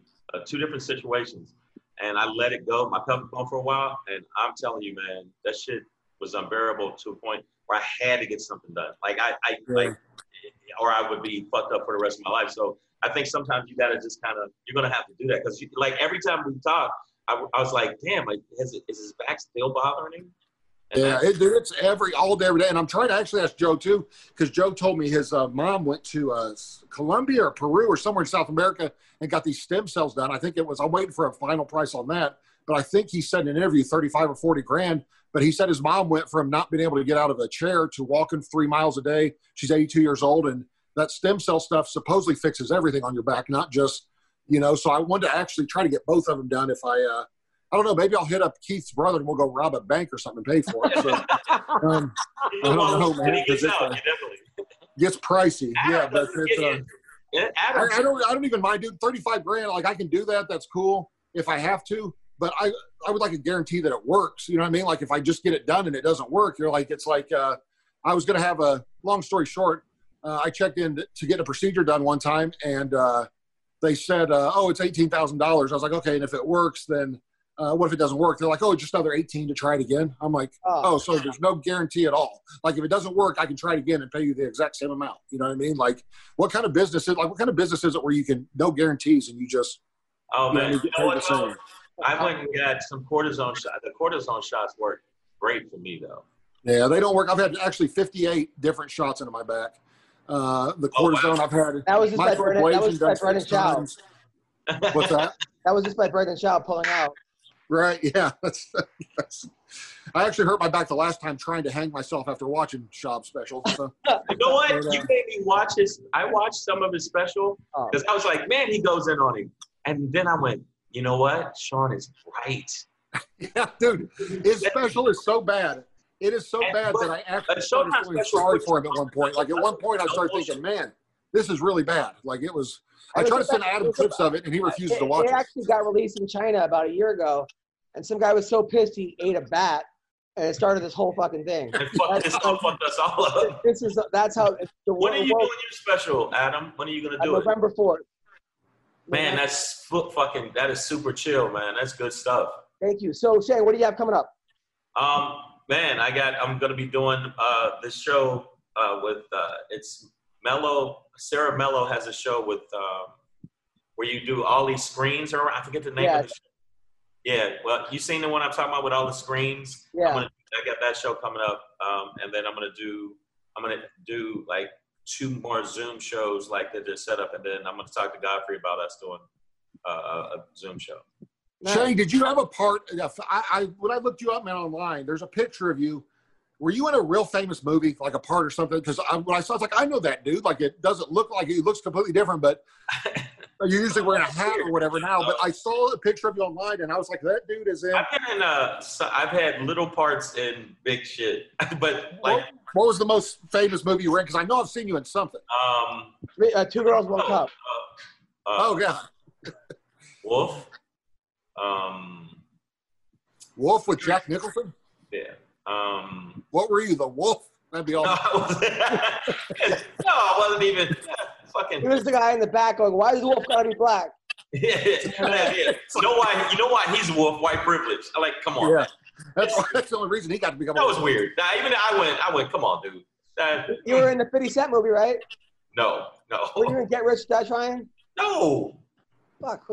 Really? No. I'd say TV wise, Heroes. I've done a bunch of weird. The Jamie Foxx show. No, I've done like the dramatic wise. I'd say those. I've done a bunch of like independents. But I'm telling you right now, man, comedy wise, I think the online specials is the way to go, man. There's nothing else. Like live, comedy wise, live is just stilted. It's fucked up. So I'm hoping that, and because I already had a couple things coming up, and I'm doing a thing with Amazon, so I got that coming up. But Laughter After Dark, so I got that coming up. I'm going to be doing on the 22nd. I do that on the 22nd of this. Shang was in. By the way, so October 1st to the 4th, I will be in Minnesota at the House of Comedy. I saw that. That's good stuff, man. So Shang, you were in The Game, the TV series, CSI, Crime Scene. You were in The Good, the Bad, and Dominatrix. You were a cab driver in that. You were also in The Secret Life of Zach and Cody.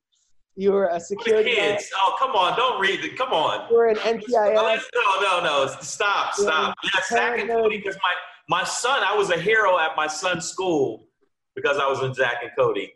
So, yeah. Who's putting it down, dude? Oh, no. People were giving me shit like, the fuck are you doing Disney for? You were with your act.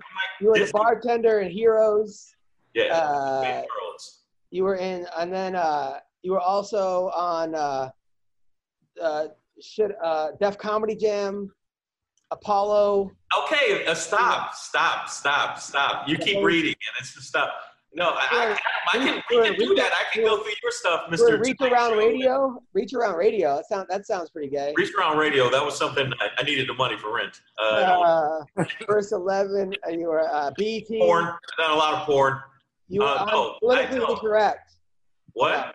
You were on Politically Incorrect with Bill Maher. I was on there a couple times actually. Yeah. No, but the thing is, right now, like even doing this show, even though your fans, Adam, are pretty crazy. I showed a friend of mine they made a meme that was so strange that I saw that somebody made memes like let me Shang, bro, and they put my face. I'm not kidding you. You can look it up on Twitter. They put my face on that.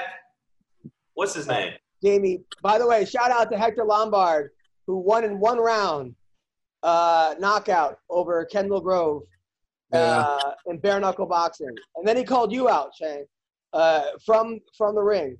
Well, you tell him anytime, any place. Yeah, bare knuckle boxing. Run from you, man. He won in 1 round in bare knuckle boxing in Kendall Grove. But bare knuckle boxing is just, it's not gonna. It's big. I mean, it's serious. Don't get me wrong. I just watch it and go, "What's next?" Sword fighting. Come on. It's headed there, man. It's headed there. You think it's Sean? I think it's going. I think we're going back to gladiator days. I mean, next thing you know, you're gonna have girls fighting in their underwear with pillows. No, what are we doing? Anyway, listen. Thank you guys so much. Have a great week. You guys are the best. Have a great week, you guys. Daar is dood en dorp op de morgen.